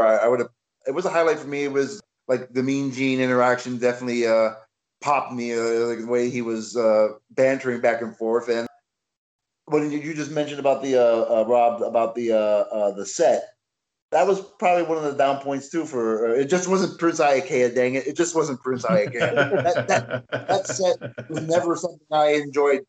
When I think of Nitro, I think of the overhang, like the ramp, and just the original set, basically. You know what I mean, per se. That was just that opening. We discussed the exact same thing last week with Wing Commander Nash. I think what was it called, Rob? The with the C, it was called the hanging bollock. Basically, like the hanging testicle. It's awful. I mean, the branding department needs a slap with a brick. So I mean, I do agree. Like, and I'd say, Dan, I wouldn't say it was there in my mind, and then your review of it and your viewpoint of it and your articulation. I would say I agree with the thinking back. I was like, yeah, I actually got a few guffaws from it, and also just that contrast, like you were mentioning, Dan, about from what they had presented Das Wunderkind before to what he was being presented now. Okay, it's going to, if people are watching from a week to week basis, year to year basis, you're going to say it's going to catch somebody's eyes. Like, what? That's the guy that used to come out and dance and smile, and now I would say, I agree. I agree with the promo being a highlight. I do love anything involving Alex Wright as well, because a friend of mine who within the last 18 months actually retired from wrestling, my friend Dom, he actually trained quite extensively with Alex Wright. Oh, okay. There you go. He went over to a few camps in Germany and trained with him, and just apparently Alex Wright, like I say, it's obviously just reported from my friend Alex Wright, super nice person, great trainer. So right, it's just great to see him doing this work in his heyday. All right, there you go. That's something I did not know that was that he was a wrestling trainer. He's still active in Europe. Yeah, training. Oh, okay. All right, that's good. I mean, that's a definite benefit for those who that would come to try to learn that trade.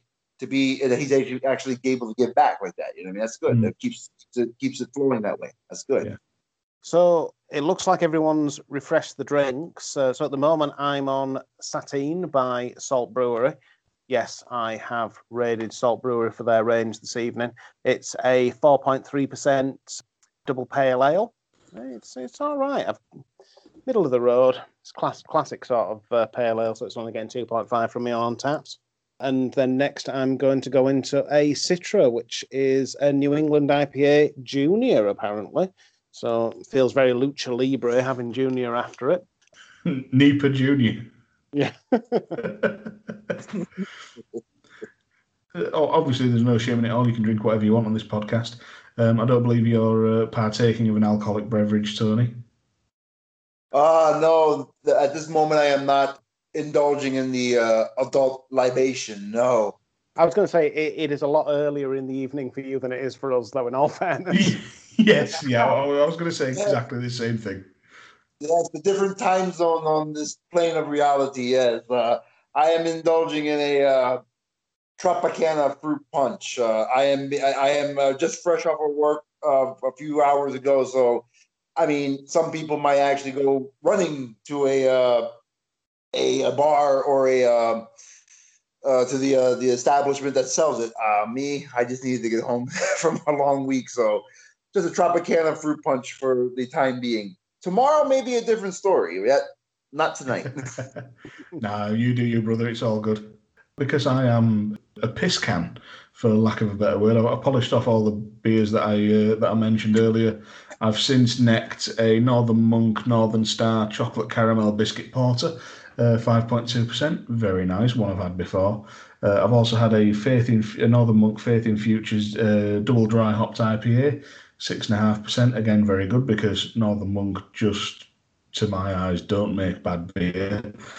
And now I am indulging in some of my mate Gary's homebrewed mead, the same guy who gave me the alleged 9% cider last week. Thankfully, I didn't go blind with the cider. The mead may be a different story. So, as usual, quality podcasting entertainment.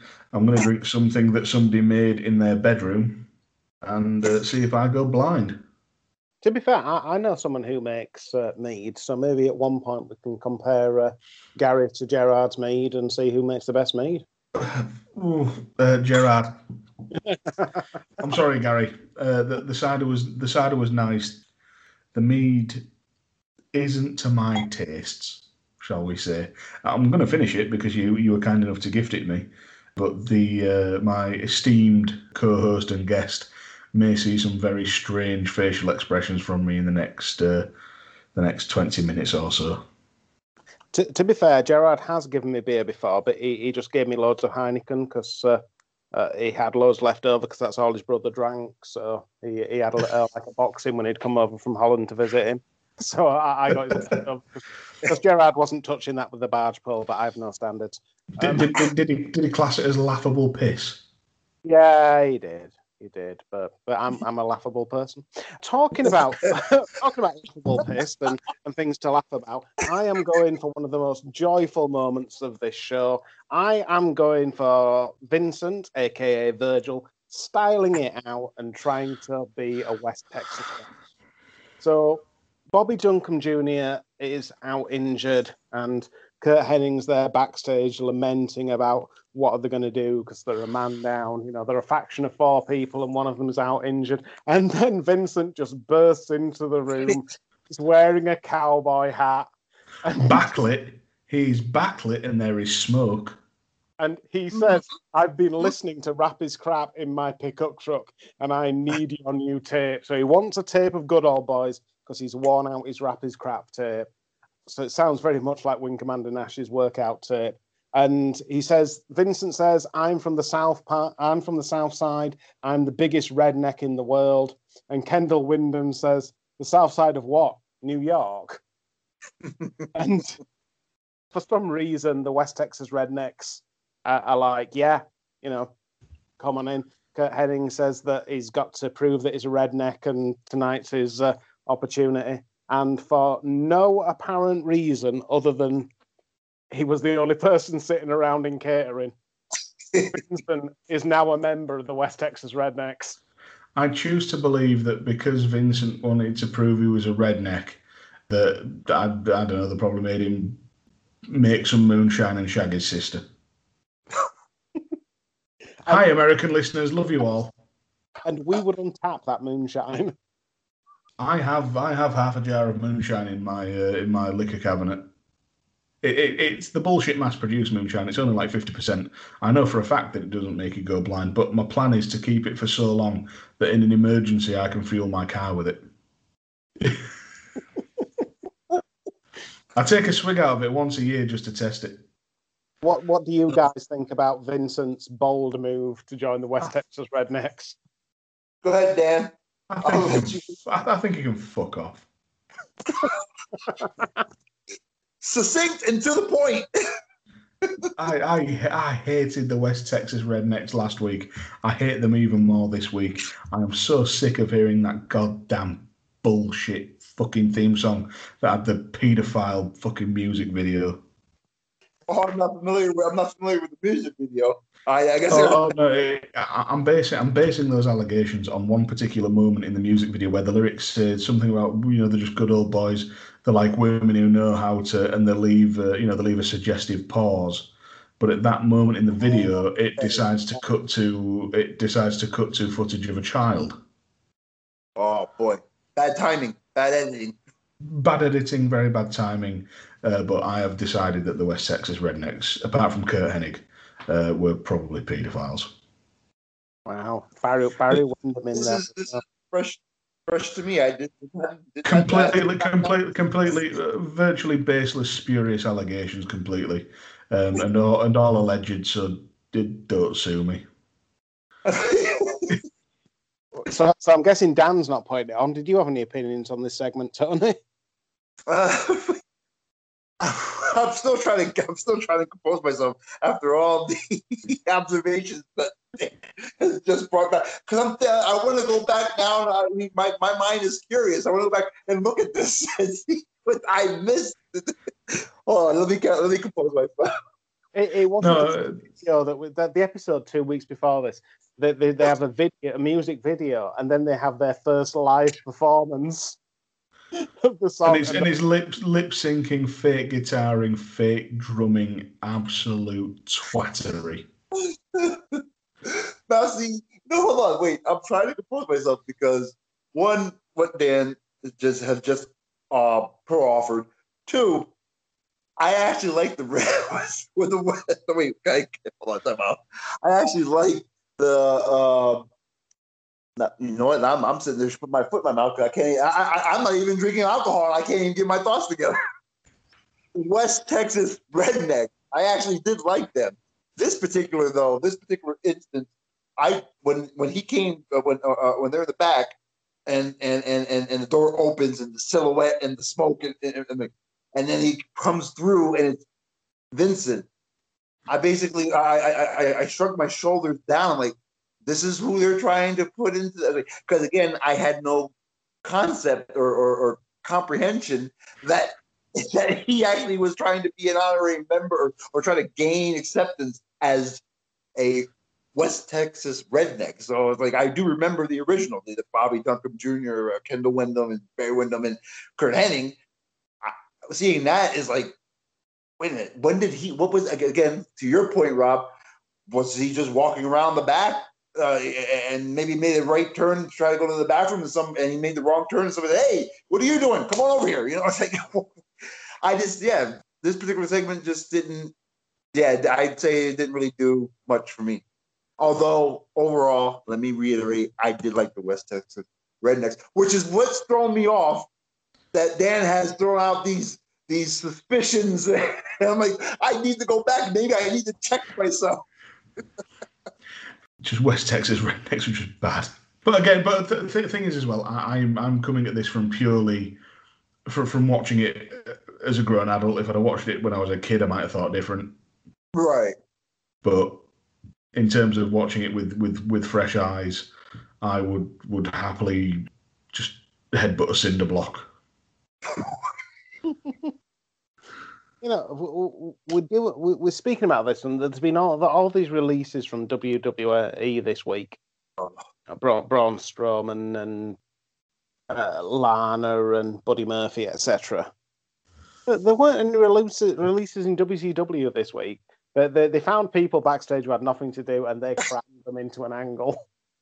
See, they know how to utilize. They know how to even utilize talent, even if it wasn't the most enjoyable or more getting over. At least they put them and used them. You know, and Raw is also 3 hours, and yet they're letting go of talent. And it's like the mind phone sometimes. The contrast.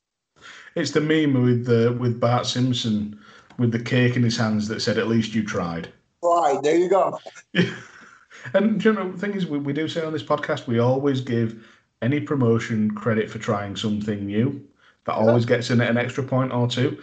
It's just in this case, the thing started out, basically there was rock bottom, 50 feet of shit, then the West Texas Rednecks. I might be playing up to this a little bit now. Right, come on, Tony. Have you got any more any other suggestions on your top 5 list? Bret Hart's appearance, return. I guess it was the way it was being presented. If my mind has served me right, and the way it was being put over by commentary, it was not too long after his brother had died. Yeah, we covered that a few episodes ago when we had Matty on the show talking about Over the Edge. I think it was the last episode, the last Raw episode that we were going to cover that we would have to talk about Owen Hart. Yeah, I think they were certainly building to Over the Edge. They were building to Over the Edge, but it wasn't the go home. I think it was a few weeks out. But it was the last opportunity we'd have to talk about Owen.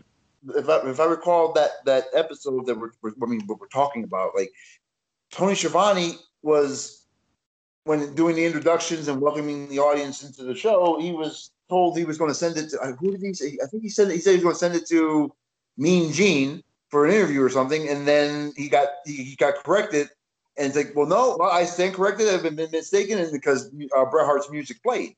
And then he's like, well, we actually have a surprise, or he had to try to cover his bases for that. Yet on the heel, so Bret Hart's return, I guess, from the hiatus because of the, and understandably so, is the death of his brother, and how they booked that promo, where they they actually leaned into this something that was never ever really featured, which was the reason he would come back to WCW was to face Hulk Hogan.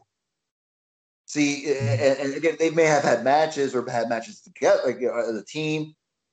They never had that match. You know what I mean? Like that stemmed from the 1993 time frame. Where Hogan came back and took the title at WrestleMania 9 and all that. So that they actually pinpointed that would be the reason why he was going to come back and come and return. It was to have a match against Hogan. That really caught my attention. It's like, wow, they actually were at that moment, at least, going to actually, they were trying to build a road to kind of pursue going that direction. I don't recall if they ever really did or not. My mind would have likely have recalled that if they actually built to like a singular pay-per-view match or something like that. So yeah, that really caught me. That caught my attention. So that's the positive for me. Yeah, and we actually get a scene later in the show where into the dressing room and Hogan and Bret Hart sort of sat there talking. Mm-hmm. Presumably talking about having this match.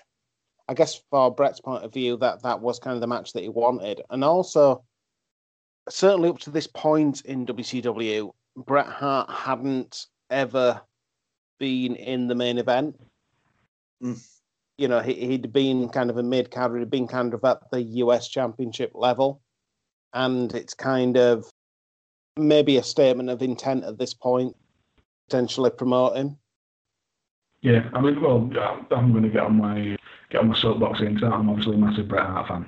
And, since the first time I remember watching wrestling, Bret was never, I think it's fair to say Bret was never the greatest promo guy. He had a couple of good ones here and there. So this was a half-decent Bret Hart promo, but wasn't necessarily a good promo in the grand scheme of things. I thought particularly when he started praising Hogan, you could almost hear his teeth grinding as he had to put that forward.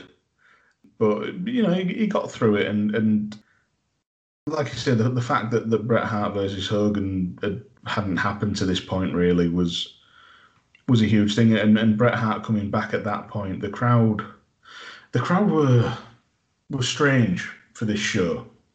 Yeah, they were on when they knew they were on camera. Mm-hmm. So those crowd panning shots where they want to get people hyped because they knew they were going to be on TV. Mm-hmm. They went nuts. But apart from that, it was it wasn't as bad as Southside, Rob, that me and you have been to, where you can't get a reaction out of them for loving the money, but they were giving a lot away. That's not fair, Dan. When they play Sweet Caroline, all the Sheffield Wednesday fans were up for it. Yeah, but I'm talking about going to... Oh, wait, yeah. Yeah, I remember now. So, yeah, Bret Hart coming back is always a good thing for me. I enjoyed it. But, elevating Bret Hart to that main event, which is somewhere he should always be, in my opinion. Yeah, I can't fault that pick. One thing that did jar me, though, was, and it again sparks a wider point, but it was notable for Hart in particular. Bret Hart, we're used to that iconic guitar riff and that first note, and it's instantly recognisable. His WCW theme was so generic, and I know it was because they were picking from a Turner library, but I think one of the things WCW suffered from was that they just didn't have a vast amount of entrance music that instantly gripped you. Right. It's funny you say that, though, because like Goldberg had been Pat Tanaka's WCW theme, and it's just been for this jobber, and then all of a sudden it gets put with Goldberg, and when you put that in the context of this guy that's running through the roster, the two kind of marry together in this generic theme. becomes iconic because it's positioned with this wrestler that's running. But it's also, but it's also lightning in a bottle. You know, the whole Goldberg gimmick, and then by extension everything that's associated with him. And like I said, the theme fit. It just fit. But as far as music goes, they were throwing a lot of shit against the wall and hoping it'd stick. Yeah. That was one of the things that they lacked. If you wanted to say in presentation, you know, again, we're going back to that time frame, the Monday Night War Attitude Era. That was one of the things that WCW, I think, paled in comparison to, if you're going to make the comparison to WWE. I mean, Jim Johnston, is that John? Yeah. I mean, you could see the catalog that he helped to produce in terms of entrance themes. I mean, he was miles ahead of whoever, whatever. Like you said, the Turner Archive music. You know, it just WCW lacked big time when it came to that, with a few exceptions. Goldberg being a highlight right there. You know. Then again, also the whole presentation and, like Dan said, lightning in a bottle, and it just merged. Yet WCW always seemed to lack so much of their entrance music. It was like. And a lot of it was on display in this episode, for sure. Yeah.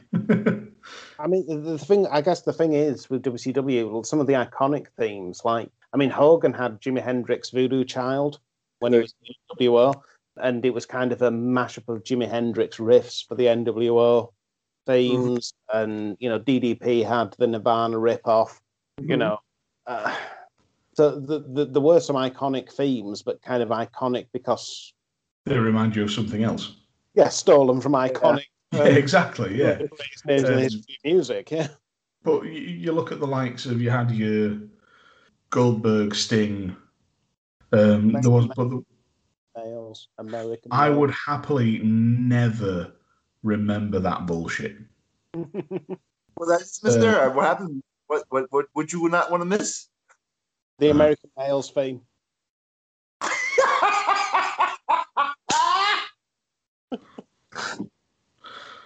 I will drink this piss-tasting mead just to erase that from my memory. Gary, it doesn't taste like piss. It's not that bad. It's... Or Dan, you will indulge in that adult libation. So from your pneuma, it shall be deleted. What Tony said. It looks like Dan's drinking Grolsch. What's wrong with you? What's wrong? It looks like he's going to put the bottle caps on his trainers and be a member of New Kids. This is. I will have you know, this is a Flensburger beer bottle origin, and now it's got mead that was made in Gary's bedroom. And stolen Grolsch bottle caps. What is wrong with the American Males? It's crap. Oh, it's iconic. It's just American Males. Piss off. Yeah, you just hate Buff Bagwell. That's your problem. I do hate Buff Bagwell. He's a piece of shit. You nominated Berlin because it's. Oh, I'm having a blast taking the piss and ripping. Damn, the American Male. And he's trying to drink a beer to wash it away, and I just keep bringing it back up. I love it, mate. This is why we brought you in. Thank you. I'll continue, Rob, please. Well, I was going to say, Tony, this is on my top 5. So, is Bret Hart's return on your top 5? Yeah, I think that's 4 out of 5. Actually, that would be 5 out of 5 if we. Ooh, right. I do have one thing to bring up as a negative that I would like to throw out there for consideration to the rest of the group. Is it me next? It is you next. Ooh, how about that? I remember the running order. It's the Nitro Girl search. I have that as my. I've gone through my top 5 now, but that was my honourable. I don't know if honourable is the right word. No, it's definitely not honourable. I will read verbatim the notes I took for this segment, at least so for a couple of sentences. So the segment starts. Who the fuck is this douchebag in the ill-fitting shirt and suit with the shit haircut? Get fucked, Ricky Rapid, you cunt with this horse shit. No, Nitro Girls, fuck off. Yeah, I just the way that they had the first finalist for the Nitro Girls, Zuli Mertez, did this whole video package about how she spoke sign language.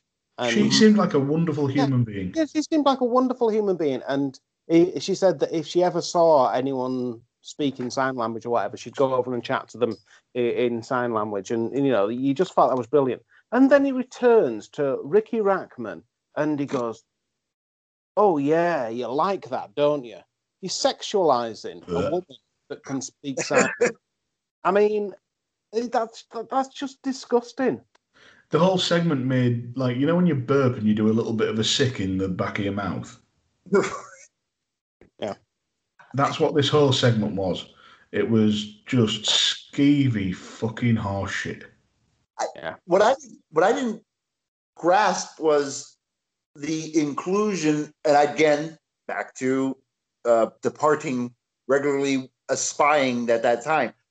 When did Ricky Rackman become included as a announcer, or not announcer, like a interviewer or presenter?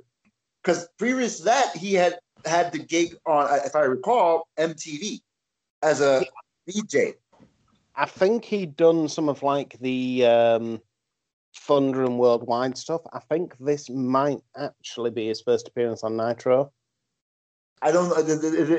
Can it be? I mean, at your disposal, anyone to use? Can it be known how long he lasted? Not long. Thankfully. There's a reason for that. Because that when you bring that, there's a reason for that. Because his, from what Dan was saying and you know how he's describing it, it was just what's the phrase they use? These kids use it, cringeworthy, cringe. You know, it was. I just when I'm watching it, I'm like, nothing again. Like to your point, nothing against the contestants or first whatever the finalists, whatever. Nothing against them. Just this whole him and being. It just didn't. It's like.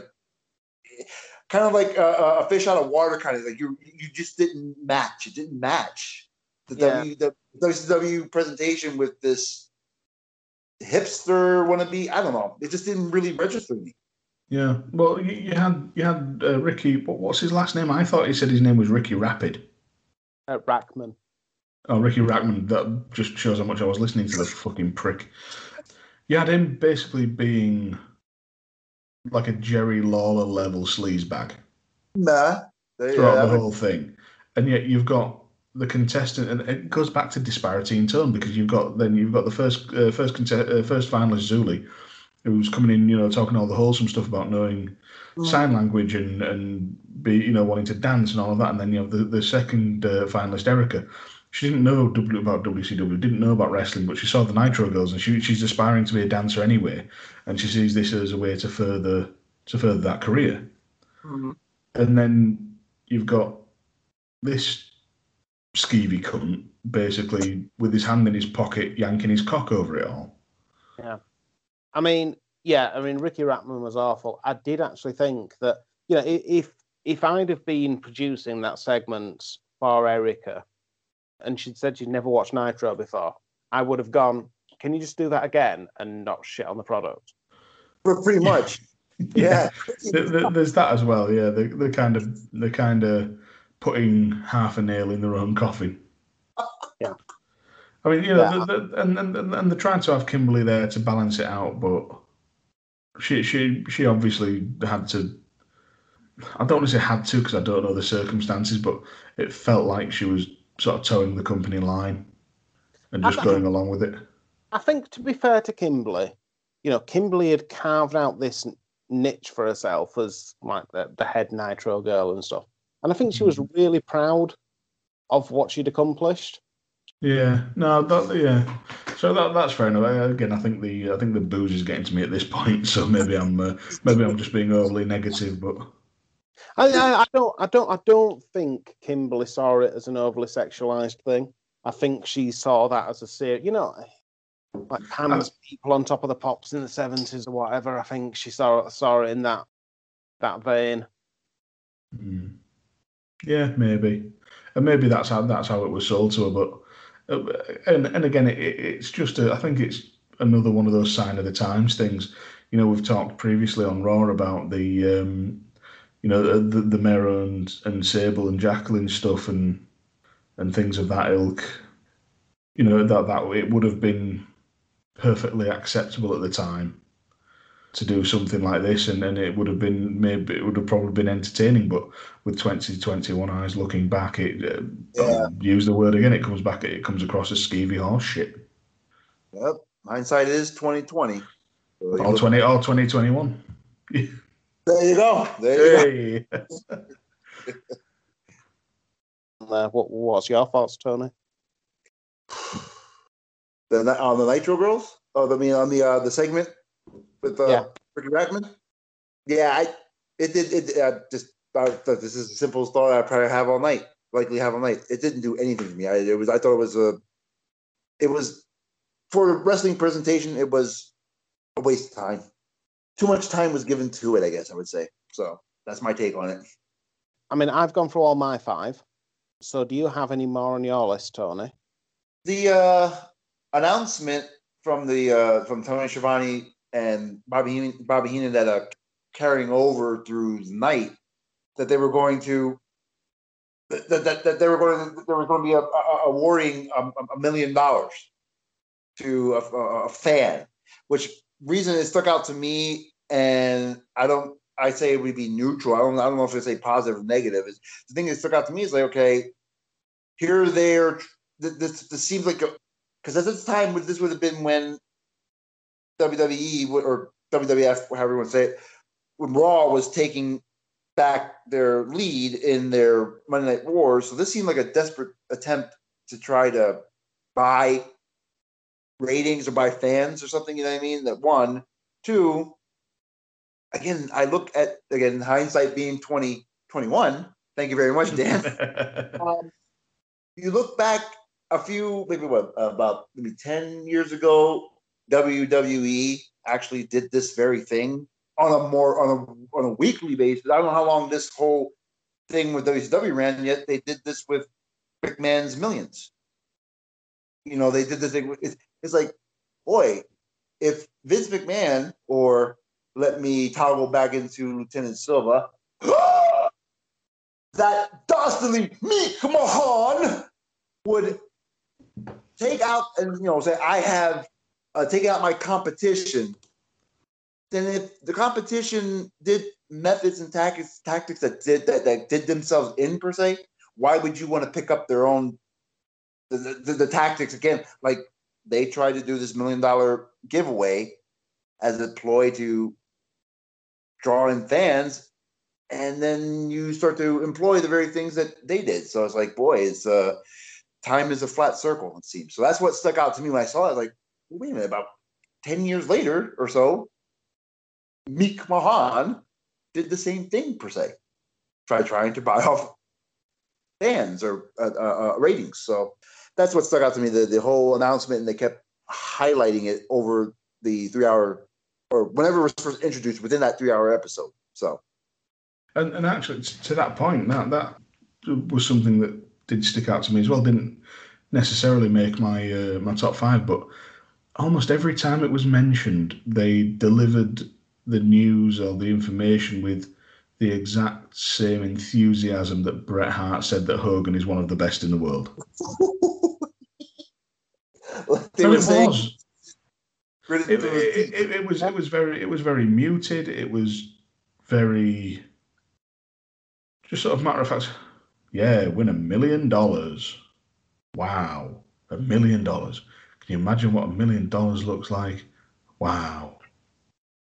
Yeah. Great. Yeah. Whoa. You're right, Dan, that there was no feeling in it. We do see some amusing stuff from Heenan though when they're showing the VHS tapes, and they are blatantly just cardboard cases, but Heenan's still stealing them. Yeah, that was brilliant when he pocketed that VHS. Wait, I have to disagree. He did not steal them. He told Tony Schiavone he gave them away to kids. I get it. Bobby Heenan, you can take that to the bank when he tells you what it is, because to most people out here, most wrestling spectators and fans, they think that Shawn Michaels threw Marty Jannetty through the barbershop. Bobby Heenan had it right. Marty Jannetty was a coward. He tried to run away by getting out to the barbershop. So we got to get this straight. When when Tony Schiavone said, "Oh, I already see you have your copies," no, he gave them to the kids right down the way behind the guardrails. Come on, Bobby Heenan, cross your heart, and he's an upfront guy. I miss Bobby Heenan. Oh my goodness, man! Bobby Heenan. There'll never be another like Bobby.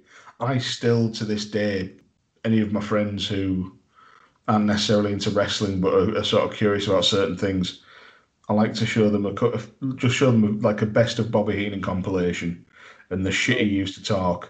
But then I show them his Hall of Fame speech. Oh boy! Oh my! To this day, I've seen it so many times, and I howl laughing. Absolutely howl laughing. But it never fails to choke me up when he gets to the end. And I've got a feeling I'm going to be emotionally compromised on the next episode, because even all those years later, when he says when he chokes up, and he's obviously a very sick man, or has been a very sick man at the time and been very ill, and he just says he wishes Gorilla was here. Yeah. I've literally, just the thought of it has sent shiver down my spine. Again, a lot of what he said in the late 80s, early 90s is of its time and wouldn't fly today. But the man was, he almost gets a pass just because it's Heenan, which is right. Not for me to say whether it's right or wrong, but he was phenomenal. Yeah. Yes. It was so quick-witted, just yes, so sharp. Just someone could say anything to him and he'd have retort. I'd love to sit and have a beer with him, sit and have a couple of drinks and just shoot the shit, and just that quick wit and the storytelling. Just oh man, sorry, I've gone off on a tangent again. My favorite speech. It's just so you see that even in the throes in the beginning of his downward spiral of illness, you still see he still has that quick wit and comic timing with that speech, and then that genuine, authentic, passion and love expressed by Gorilla Monsoon. Secondly, as quick-witted as you say, and we all agree he was, I did come across in the last few years, maybe last year or two, an episode of Primetime Wrestling where Gorilla Monsoon actually caught him, and he actually stumped him. And I maybe I'll send you the link to it or something on YouTube if I can still find it. It was on the WWE Network too. He just caught him. He got him and it stumped him. And and Gorilla Monsoon was barrel laughs because he actually caught him off guard and he didn't know what to say. So I think I've seen the clip. I think I've seen the clip you're referring to. I can't remember the exact subject matter, but yeah, it was incredible. It was the Can-Am connection, because these people, they talk about Canada, America. Like, why don't they go show footage of Beverly Hills? Why don't you come see the shops, the malls, the markets? And then they go back and forth, and he's like, well, you've never stepped out of Beverly Hills in your life. It's like, well, why would I? Why wouldn't I? It's beautiful. It's like, talking about like the air host. You're a prime guest of the hot and cold running rats, is what he said. You're like the hot and cold running rats at the air host. And that caught Bobby Heenan, because he basically, rats, the wrestling term for groupies. That caught Bobby Heenan, and he just stumped him. He started laughing, and it's like he couldn't compose himself for a moment. I was like, wow, Bobby Heenan getting caught off guard. That's not something you do too often. That's on documentation. So forgive me. I had to share that with me because that was funny to me, because I was like, wait a minute, Bobby Heenan got caught off guard? When does that happen? The only other time I could think of that was when Brian Pillman, the loose cannon, Clash of Champions, was raggling around his a suit, and he basically cursed on the air. So it's few and far between. Bobby Heenan, what a another treasure, if you will. So yeah. So I was shoehorning the $1 million competition just to be a Bobby Heenan segment and putting Bobby Heenan on because, you know, we adore him like we've done with Mick Foley in previous episodes. Yeah. Let's have and as well above all that, it's, you know, we're talking earlier about giving points for trying something new. We've not seen anything like this in the episodes we've reviewed because the idea of giving away $1 million for a company that's losing, what was it, $5 million a month? Yep. Is batshit mental. My favourite thing about that is Bischoff said on his podcast, yeah, but in August 99, we'd only lost $1.9 million. Yeah, because you were profitable at the start of the year, and then you started losing shitloads of money. So it wasn't that you'd lost a little bit of money every month to get to 1.9. You'd been making lots of money, and then you were losing shitloads of money, and you'd done it for months to get down to that minus 1.9 in August. The big question now, though, is, do I crack into the 14% beer that's sat next to me, or do I go get one of the sensible beers out the fridge? Do what? The one he has next to him, or the one that he has in the fridge? Fuck it, it's next to me. Cans open. Convenience. It's got Freddy Krueger on the can. This beer might be a killer, you know? So we've got our top 5. We've got the Battle Royal and the fallout thereof. We've got Lodi versus Evan Courageous. We've got the Lex Luger, Sting, Hogan storyline that's running through the night. Got the Berlin promo, and we've got the $1 million giveaway / the brilliance of Bobby Heenan. There you go. So in terms of adverts for the show, I don't know if you noticed this right at the start. We actually got an advert, and I think this was an advert that wasn't anything to do with WCW. I think it was on before the show, but the sound dubbing went over the start of it. So for croissant pockets with a bakery-style crust over the top of the entrance to Nitro. I thought this was a fuck up. I couldn't make out what it was saying, and I could not be asked going back to figure it out because I thought it sounded to me like they were just like, it was like something to do with production, like that were just that's not supposed to air, and you just thought, are they just muttering about stuff that needs to be done? No, I think it was definitely an advert because I went back and listened to it 3 or 4 times. I still don't think it should have been there. It shouldn't. No, it was definitely a fuck up, and it was definitely for the new bakery style crust. Bakery style crust, brilliant. Yeah. You know, I am a fan of those words put together.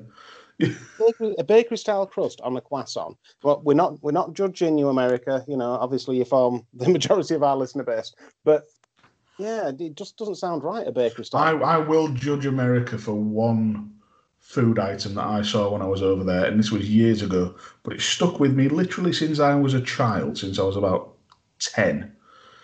We were I can't even remember where we were, just on a family holiday. We had to stop into a supermarket. We're driving somewhere, and looking around, just having a look, see, stretch the legs. It was a long drive, and I saw frozen sausages on a stick, which, you know, fair enough. We've got stuff a bit like that over here. I mean, Christ, we're the country that gave the world turkey Twizzlers and then took them away and then brought them back. But it was frozen sausage on a stick, and the sausage was wrapped in a chocolate chip pancake. Oh, that's odd. Why?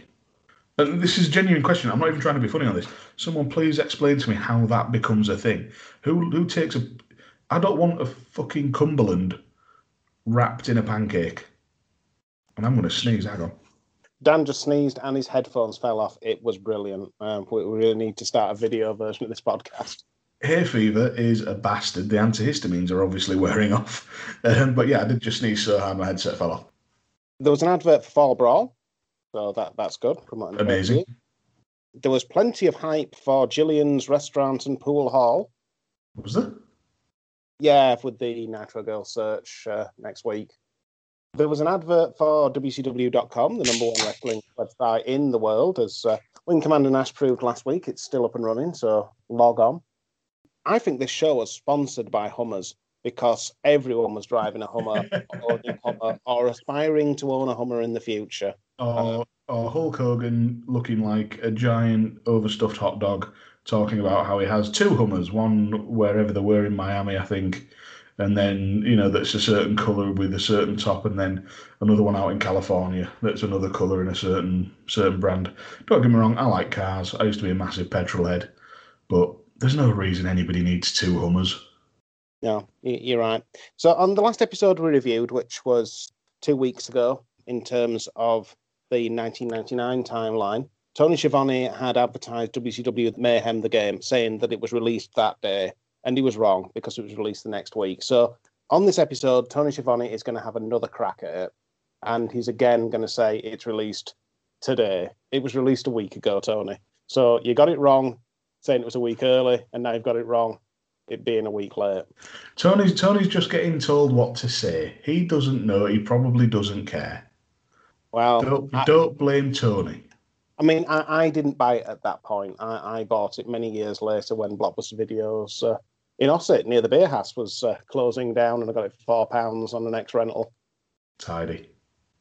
Smart business sense. Yeah, I mean, the PS3 was out by that point, and they had a PS1 game kicking around in the back. Ubiquitous Wendy's hot and juicy classic hamburger and Wrangler jeans adverts that we'd seen the week before. My favourite part about the Wrangler jeans advert is that they showed it up mere seconds after, I think it was it Buff Bagwell who exited the ring, and he was clearly wearing Tommy Hilfiger jeans. He's not going with the branding. He needs to be told. Fucking Bagwell. There was an advert for Lugz shoes again. There was an advert for WCW Live with Eric Bischoff on Wednesday. It's very interesting considering what we've discussed earlier in the show. I'd have really liked to hear what he had to say on that. And there was an advert for 1-800-CALL-ATT, which is WCW's version or rival to 1-800-COLLECT that the WWF has. It's Jimmy Barron on the Road Report. Basically, he goes to wherever Nitro is the following week and rings in to say that you should go there. So he's just sat by the pool, and now he's even calling collect. So the best job in the world. When he won't have been sat by a pool somewhere. He'll have been sat in some shitty motel. Yeah. The temperature will have never been quite right. He'll either be freezing his bollocks off or roasting to death. He will. So now, in terms of shout-outs that we've had for the show, got a shout-out from Bang Bang Podcast. And to be absolutely fair to Bang Bang Podcast, they dropped the last episode in terms of when we're recording on a Sunday, so we went unopposed on the Monday, and one that week of the Monday morning was. And B, we both had the privilege of appearing on Bang Bang Podcast's 50th episode, which was a really good time. I really enjoyed it. And Andy, bless him, the amount of editing he's going to have to put into that. He won't have done much editing, because I don't think you can edit the amount of bollocks I was talking, to be quite frank. It was just a glorious clusterfuck. I don't know what Tanner thought had hit him. I almost feel sorry for Tanner. Almost. But he kept picking the wrestlers I wanted, the prick. But it was a pleasure to be on Bang Bang's 50th episode, and as I mentioned before, it was an absolute scream. Yeah, no, it was really good. Danny at Scottish Juggalo on Twitter said that a double bill of Bang Bang Podcast and UTT Podcast is the perfect way to start a bank holiday Monday. So shows you when that was, or indeed any Monday. Yeah, and he actually said that episode, which was the episode that Matt appeared on for the first time, was his favourite episode. Yeah, and I was actually speaking to Matt about this earlier today. He was absolutely delighted with every bit of positive feedback. He was a little bit worried, bless him, about how he performed, because that's just the type of person he is. He's his own harshest critic. I'm very confident in speaking for my old mate that it meant a hell of a lot to him for everybody who reached out. I was going to mention the same thing. It's been a pleasure to have him on the show, and hopefully we'll get him back on in the future. Maybe. Maybe. If he makes his cards right, if he makes us more of those top trump cards. Yeah, he's made 2 top trumps cards and he's had 2 appearances. Yeah, you get an appearance per top trumps card. We got the regular shout out from the guys at Jofo in the ring, so really appreciative of that and the support they've been giving us. Thank you, guys. Thank you. Nap Time at naptime0511. Hey, whatever. That's his name on Twitch. Is the Twitter handle you just read out. He Twitch streams under the username whatever dude I will nap.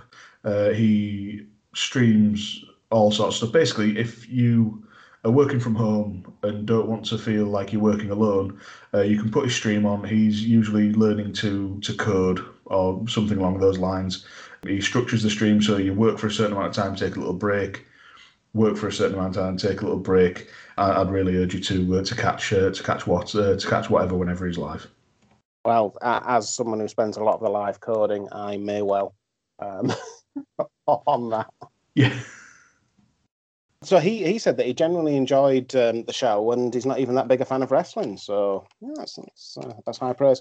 Another one who listened for Matt. To be honest, me and whatever chat on in stream chats and whatnot. But whatever and Matt are streamer buddies. So yeah, thanks for listening, mate. Appreciate it. It's really appreciated. And the least important part of the wrestling is the wrestling. So if you don't like wrestling, we're the wrestling podcast for you. Yeah. As I mentioned earlier in the show, Good Cop, Bad Cop podcast really wanted to know about what type of averages we were using, the stats, that kind of thing. As I said at the start, with 6 episodes, there's just not really enough to do the numbers on. If we do get into a period where people have a bigger run, I may well look into Cook's Distance. Might not be bothered. That sounds sexy.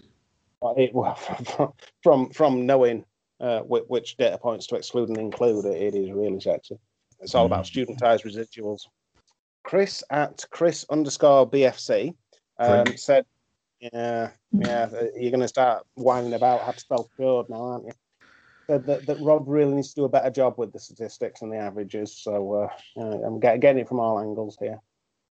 Max at Lemsit Max, and that he's from the For the Love of AEW podcast, said that he really appreciated the honesty from yourself, Dan, last week when you were talking at the start of the episode about potentially having an anxiety attack that day, sort of thing. I really appreciated that. It kind of caught me out of left field because I've always been, well, I say always, for the last sort of 8 years or so, one of my sort of coping mechanisms is just being upfront and honest with people about sort of the state of my mental health and things like that. So in terms of normalizing it in conversation with those around me, it's just one of my coping mechanisms. So I didn't even think twice about mentioning it. But I'm really just really happy that somebody found some value in something that I, not to sound arrogant, but was just sort of par for the course for my conversation. And I really can't overstate just how much that meant to me. So thank you very much. And it's good that you feel you can sort of share that stuff, and if people are having those sort of issues, I think it is good for people to talk about it. A lot of people say this, but it is true. If anybody out there listening, any of our regular listeners, any new listeners, just need a place to vent or a place to run any thoughts by someone, my DMs are open. They are. I'll be honest. I'll tell you exactly what I think of the situation, but they are open. I'm more than willing to talk. Absolutely. If you need someone who is sort of removed from the situation, or even if we've never spoken, then please feel free to come to me. Yeah. So now it's time for the award section of the show. What would you give Match of the Night to? Because this show was somewhat lacking on Match of the Night. The match that comes to my mind that actually came to completion, because there was a lot of shenanigans, was the 6-man. Eddie Guerrero, Chavo Guerrero, and Billy Kidman versus Juventud Guerrera, Psychosis, and Blitzkrieg. Yes. Yeah. So that one would be match of the night, because they actually did put on a good match, and it actually had a conclusion. That's more than fair on this match. It was an odd one, because again, you've got a lot of talent in that match. Mm-hmm. Like Juventud and Psychosis, Eddie, Chavo, Kidman, all top tier cruiserweights, and Blitzkrieg. We reviewed a Blitzkrieg match with glowing praise on the episode with Sarah. It was a little bit odd to me that I know very little about Lucha Libre. I believe the heels in Lucha Libre are Rudos. Rudos are the heels and Technicos are the faces. Rudos and Technicos. So, and again, just jump in, correct me if I'm wrong. Was Juventud, or just answer me a question, was the way that Juventud, Psychosis and Blitzkrieg were sort of spoiling the match and beating down the faces, was that typical Rudo behaviour? Or is that more like in 95 Raw when they were trying to tell us that the slow-paced, boring technical stuff was typical Lucha Libre? No, they were making more of a Rudo style, to be fair. It felt more Lucha Libre, which was definitely a sort of characteristic of Nitro, that they'd and let them work the Lucha Libre style. The thing with Lucha Libre is there are people at the top, so you often get it sort of in AAA in the current era. You'll get people like Blue Demon Jr., a legend at the top of the card who's sort of slowed down effectively, because in his 50s, and they kind of work a slower style. But in the lower card, you definitely get that sort of style that we saw in this match. Fair enough. That was literally just a question to sort of help my education and my own sort of ignorance, because I enjoyed the match, man. It felt a shade long, which is weird considering there wasn't all that much in ring on this show comparatively. But I can completely see how I would give that, Tony. Yeah, absolutely. Yeah. What's yours, Dan? Mine. This is going to surprise you. Like I saved this. I didn't bring this up in my 5 points because I wanted to see the shock and awe on your face.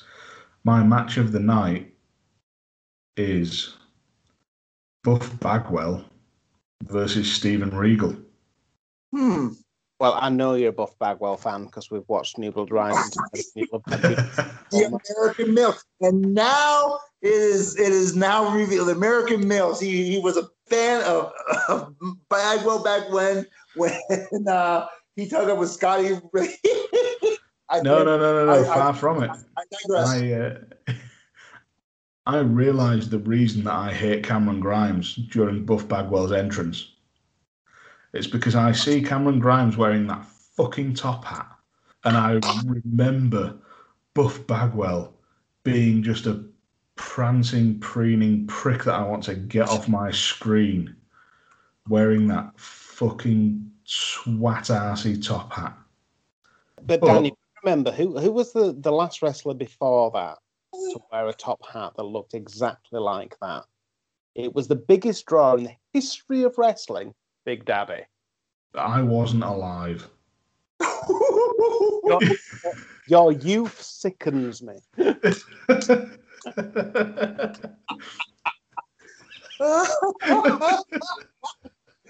Oh, man. And so it should, old man. Oh, I'm channeling Steve now. If Steve was here right now, he'd be disappointed in how young you are. Well, I took great pleasure in pointing out that my age starts with a 3 on the last recording. But anyway, I digress from my hatred of Buff Bagwell. I can give the devil its due. As much as we say on this show that a stopped cage match is right twice a day, a stuck-up cunt can produce a good match twice a year. But it was mostly for Regal. Oh, man, Regal. Regal, just from the start, he's doing his usual. He has this weird. Regal has this unique movement where it's almost like he's doing a bad T-Rex impression because his knees are slightly bent, his ass is out, and his hands are sort of slightly in front of him. But he's always like just like clicking a joint or cracking his neck, and it's a weird way of stalking his opponent. But before all that, Regal starts his usual stick saw going in for the lockup, and Buff just stops it and starts the USA chant. So he goes for the nationalist pop, which he gets. Because, as we've said on the show before, and again, apologies American listeners, but it's true, starting a USA chant at a sporting event at this point is Pavlovian. Pavlov, you ring the bell, the dogs drool, expecting food. You start a USA chant, the crowd follow. It's not a judgment, it's just a fact.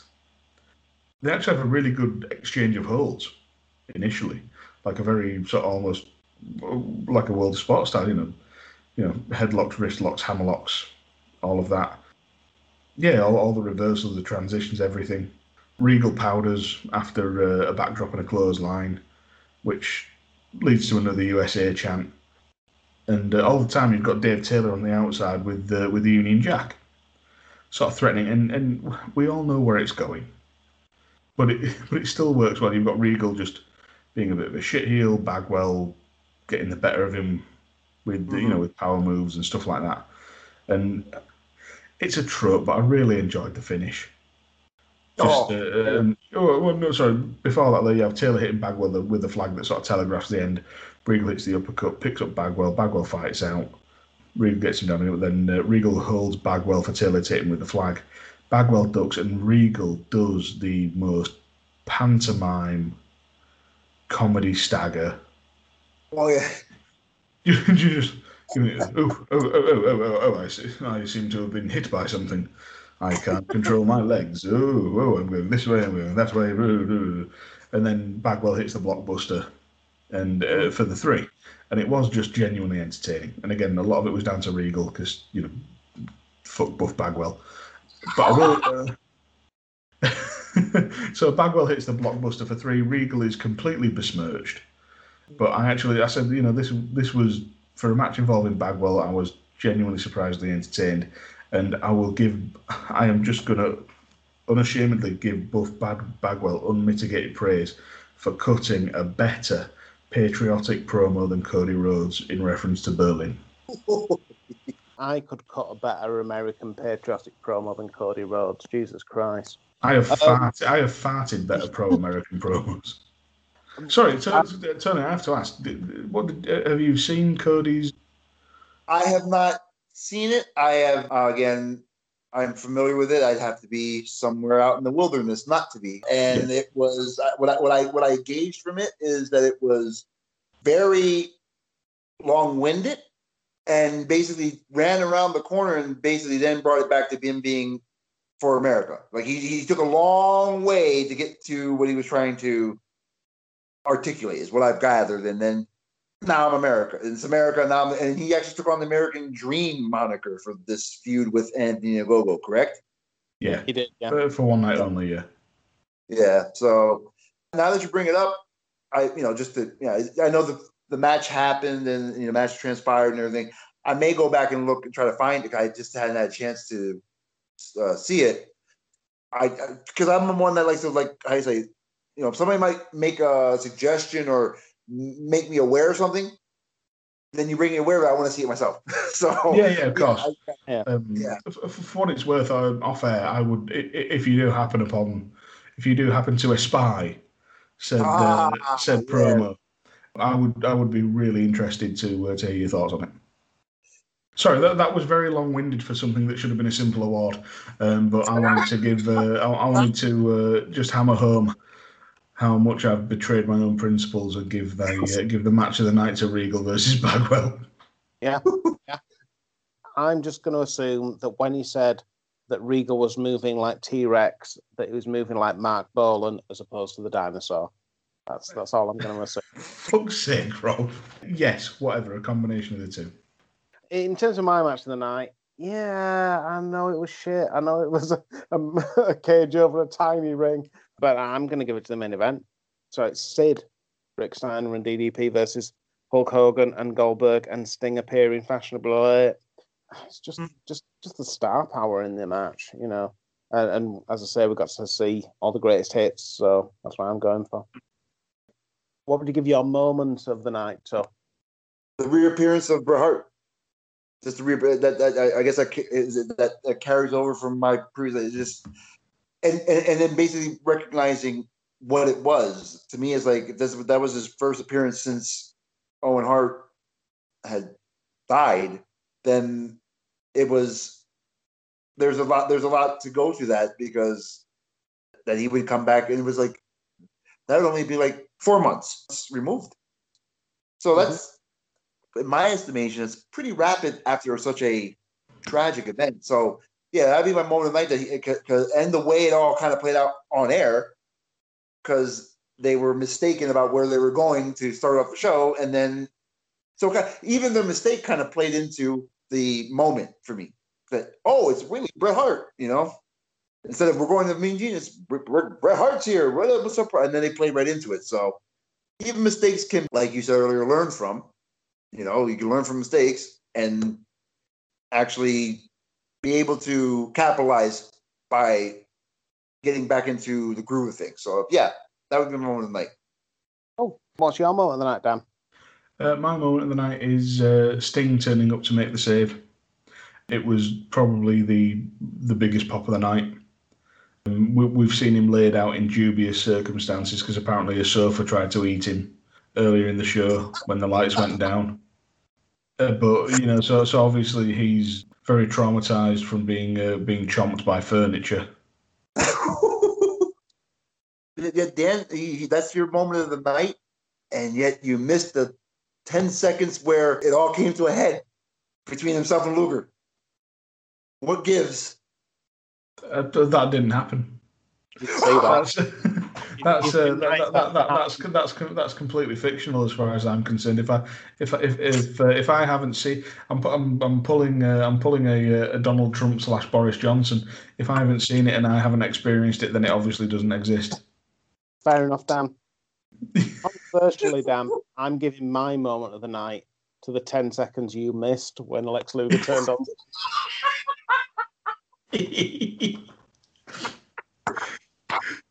So, Tony, who would you give your MVP of the night to? Within the last 10 seconds. I think I broke the broken one. He's rebroken. Oh my goodness. MVP kind of designated to a match. Bend the rules however you want. Yeah. Whatever you want, Tony. Oh, if I can bend them, perhaps I could. They can also be broken. Yes. Well, I want to give it the MVP to the match, the 6-man. That match really sticks out to me. They definitely put on a good performance. And again, I'm one that likes to see matches more times than not come to a conclusion and a winner and a loser. So I would say the match gets that MVP for me. Who's your MVP, Dan? There's only one MVP. It's the man who stole the show. He maximised his minutes. He was just a star from start to finish in his segment. Johnny Swinger. Yeah, it's a good call. I mean, I think it says volumes about this show. But there's one woman who took the time and effort to learn sign language. So Zuli Mortez, she's getting my MVP of the show. I'm actually mad I didn't think of Zuli. Yeah, she deserved better than the crowd response she got. Yeah, she really did. Or the introduction or commentary by whatever his name was, Rick Rackman, whatever. Or having to occupy the same planet as that piece of shit garbage fuckbag. Yeah. So, Tony, who would you give the Rene Goulet Award for Outstanding Haircut of the Night to? When you sent me the layout for this, I thought I was supposed to be looking for somebody that actually has similar hair. Is that the kind of way it works? That's a Rene Goulet? But they don't have to have the same hair as Rene Goulet, otherwise Barry Windham's going to win it every month. Well, okay, I mean, I'm going to give it to you, and then if it applies and it's acceptable, then delightful. But when I read that, the Rene Goulet haircut, and I watched the opening segment, to me, Lex Luger. I thought Lex Luger, I was thinking similarities. So I thought, wow, that's the guy. Am I thinking the same Rene Goulet that was the wrestler back in the 70s and 80s and then became a agent? Okay, that's what when I saw Luger and you said that was it. To me, it's like, boy, at that moment, Luger is looking a lot with that hairstyle like Rene Goulet. So there you go. So you stand corrected, Rob. It wasn't Barry Windham every month because now it's Lex Luger. I mean, Barry Windham does rock a very similar haircut to Rene Goulet. I do not dispute it. I do not. Just I am the exception. Yeah, no. And as we say, I think we've named it after Rene Goulet just because of his bold choice of haircut. Yeah. Well, it is an honor that you are bestowing him because it is memorable. So he did do something, besides being in the ring, it's memorable in appearance because it obviously resonated with both of you, and obviously me too because I recall it too. So what's your Rene Goulet haircut of the night award, Dan? Oh God, it's Evan Courageous's hair, because I can't even describe what that was. Was it braids? I think that's what the attempt was. Yeah, braids. It looked like when you look at the Bulldog in like '92 or before when he had the braids, and then you look at Evan Courageous. He's basically got Bulldog's haircut if it was done by an absolute douchebag. And the beauty of this, Dan, is that haircut is going to get more outrageous as he moves towards 3 count. I mean, if you're awarding him this now. Oh, fuck me, was Evan Courageous in 3 count? Yeah. Yes. Sugar Shane Helms. Do you know what? Was it Shannon Moore? Yeah. No, Tank Abbott. Tank Abbott was the 4th member, yeah. He was a fan of the leader of the fan club, I guess you would say. He certainly looked like a fucking member. Oh boy, penis joke. Yeah, my haircut tonight, and I appreciate this guy is someone who's muckied his ticket in wrestling with what happened when he was a trainer in NXT. But I'm going to go for Hugh Morris because of that beard with 3 rubber bands. Oh God, I don't know what that was. It was Captain Luau bullshit. Yeah, that fits. That's a good description because I don't know what. Yeah, that's it. I'll go with that. What was your sign of the night? Nothing really stuck out to me except so basically I'm gonna go with the one audience member that had their go about with the Lodi, that because they were hitting him with the sign. Yeah, the Lodi rules.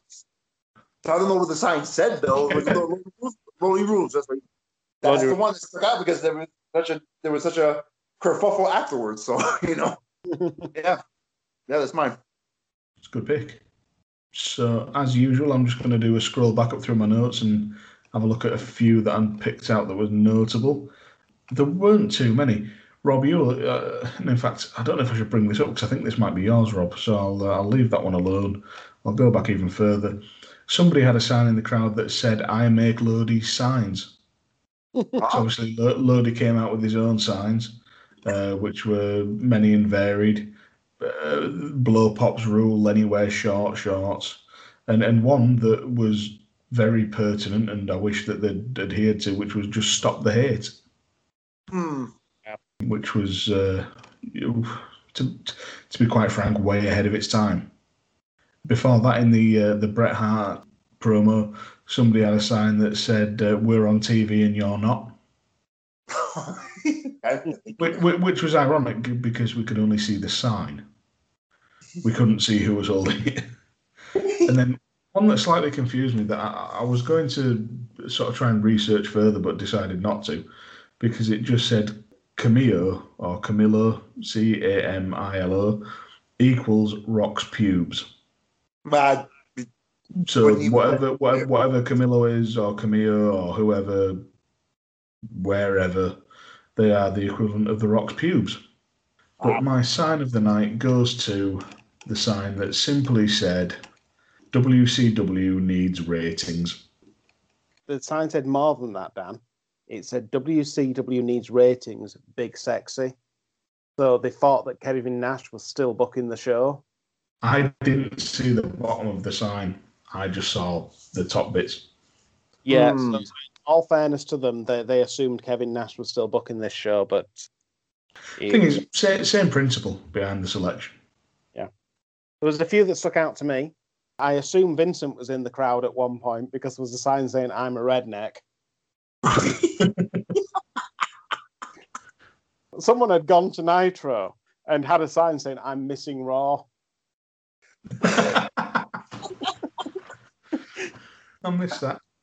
There was one, and I apologise, Tony, if you don't get the reference. There was one that said, I did it all for the Nookie, and there used to be a ventriloquist act. He was called Roger De Courcy, and he had a ventriloquist doll called Nookie Bear, and I'm assuming that he did it all for Nookie Bear. Tony, Tony, it's fine if you don't get that, because I don't get that.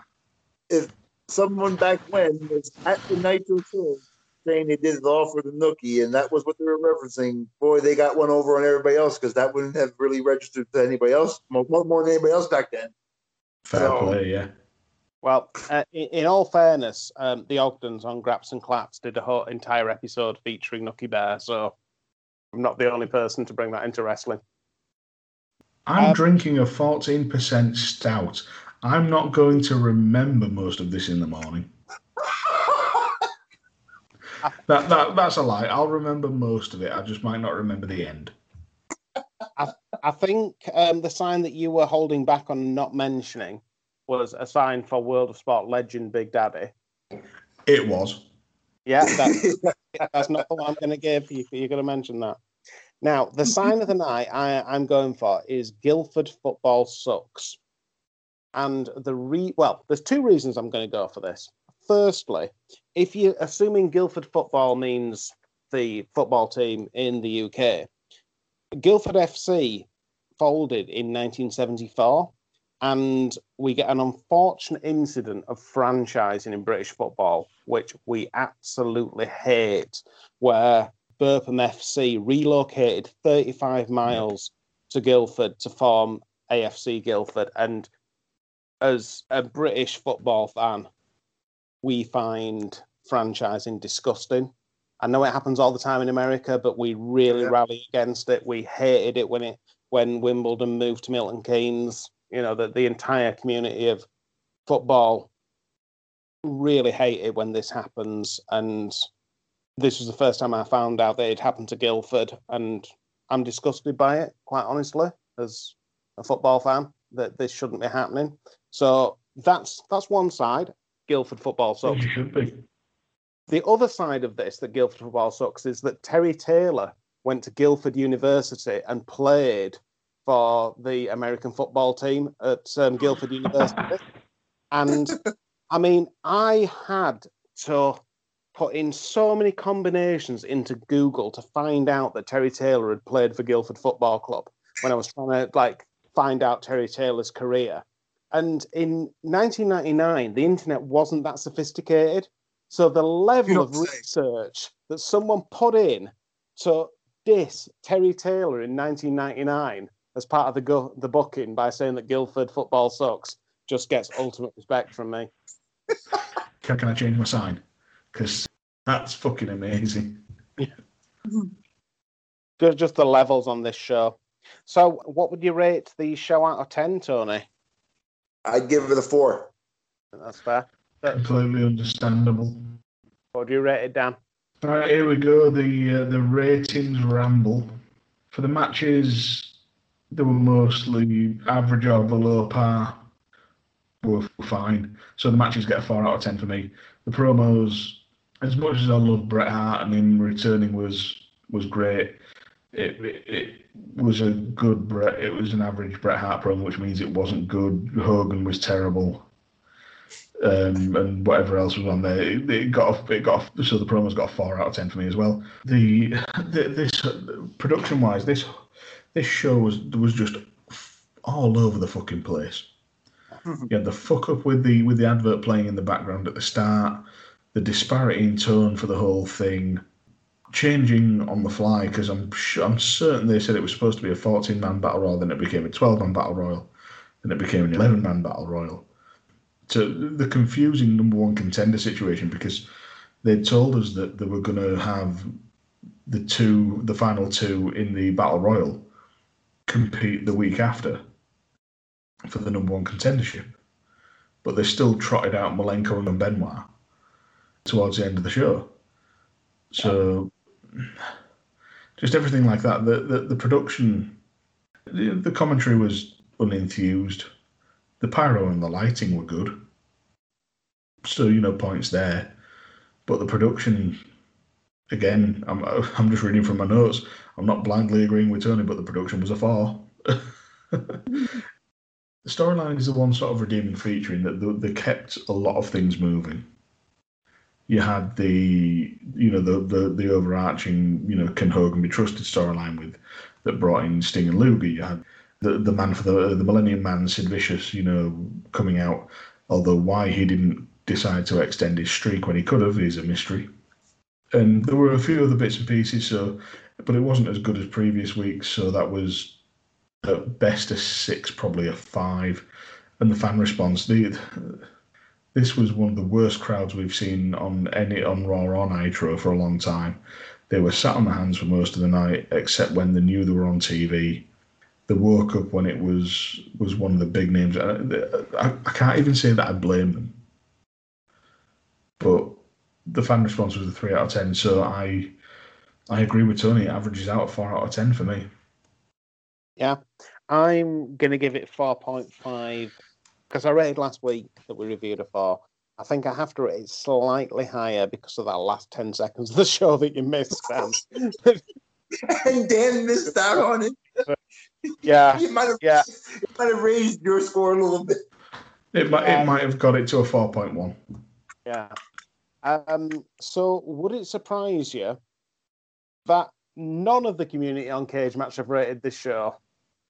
No, because nobody's bothered. No, only idiots have bothered to fucking watch it. Idiots and the gracious people who agree to appear on their podcast. Well, you're lucky you say that, Dan, because no one watched it on Cage Match, so I defaulted to Wrestling Data, and the community on Wrestling Data gave it an average of 3 out of 5, so effectively 6 out of 10. Fucking idiots. Yeah, I mean, is that worse? Are the community on Wrestling Data worse than the community on Cage Match? No. There's no such thing as right or wrong when it comes to wrestling opinion, but they are very much entitled to their wrong opinions. Yeah. So, Tony, where can people find you?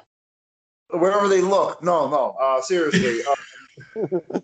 In the bushes outside your house. Then don't look for me there, because I don't want you to come where I reside.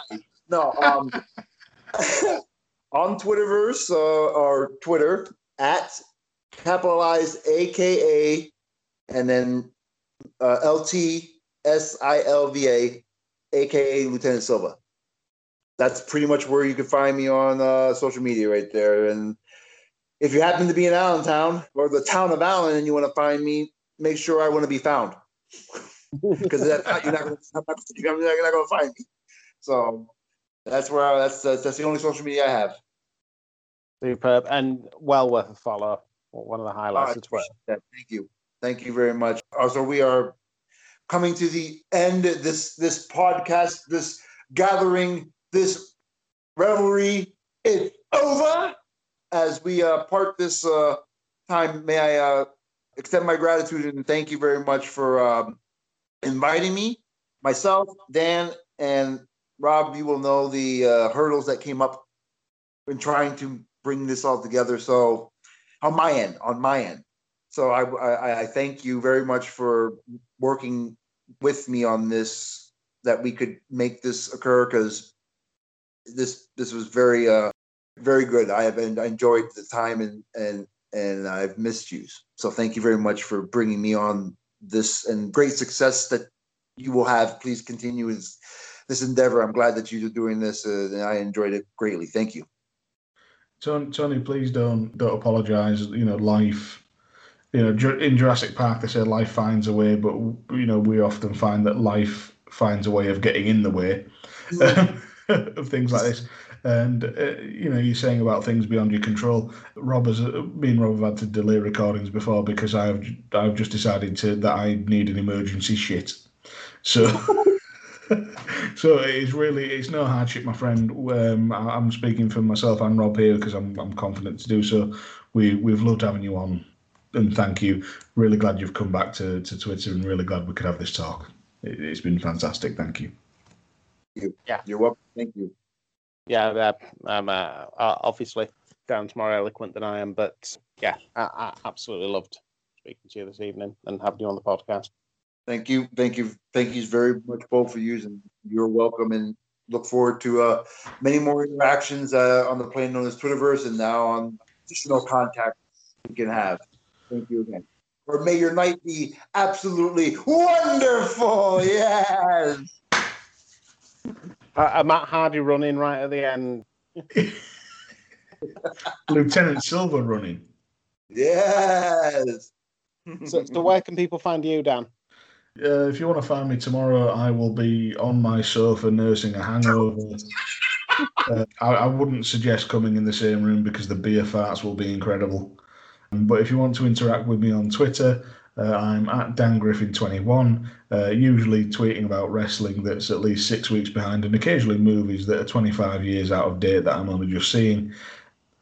I'm also on that 90s Wrestling Podcast's monthly pay-per-view reviews with James, Mags, and your good self, Rob. They can be found at 90s Wrestling Pod.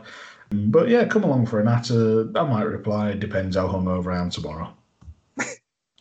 If you want to find me, I will be absolutely fine because I do not believe in hangovers. You've got to attack the day and don't let it take you over. You can follow me at UTT Rob. It's more about mutuals than followers. You can find the show either on That Night is Wrestling Podcast channel or on its own channel at UTT Podcast or on Booking the Territory. So the next episode we're going to go to is the Kevin Sullivan and Terry Taylor lowest rated episode. So if this was the high and we gave it just over 4 out of 10 combined between us. My alcohol budget's going up next week. Yeah, the ratings might not be high, but the alcohol percentage of the beers we drink will be. Got to compensate for the low ratings and the low scores. You got to sit there and raise the levels. Yeah, pretty much. We may be doing a whiskey special next week. I will be absolutely fine with that. I've got a good stash of whiskies in my liquor cabinet, most of which are themed after Game of Thrones. I have a lot of whiskey on the shelf just over there. It's all from Chris _BFC. So he doesn't deserve whiskey. But thank you for listening. Well, there's no doubt we got to take it on a Harlem Heat. They caused Bobby Duncombe shoulder and a knee surgery. 2 in 1 shot. I mean, he's going to be down for a good 2 or 3 months. So at Fall Brawl, we got to take it out on Harlem Heat. We got it in line. We'll take care of it. I mean, you got the man short? What in the wide world of sports is this? Vincent! What's up, partner? You won. I heard your damn one doggy when I was riding around my Toyota pickup truck listening to that rapper's crap. I love that tape. I need one of them new tapes, man, of that again. I love it, man. I love it. Where are you from, anyway? I'm from the South Side. I'm the biggest redneck in the world. South side of what? New York City. Yeah. You want to join along tonight? Yeah, I want to join. Let me tell you something, Curly Bill. You want to join along tonight? We'll let you jump on the cowboy bandwagon. You want to be a redneck? I want to be Tonight we're going to give you that opportunity. Yeah, good. I love it.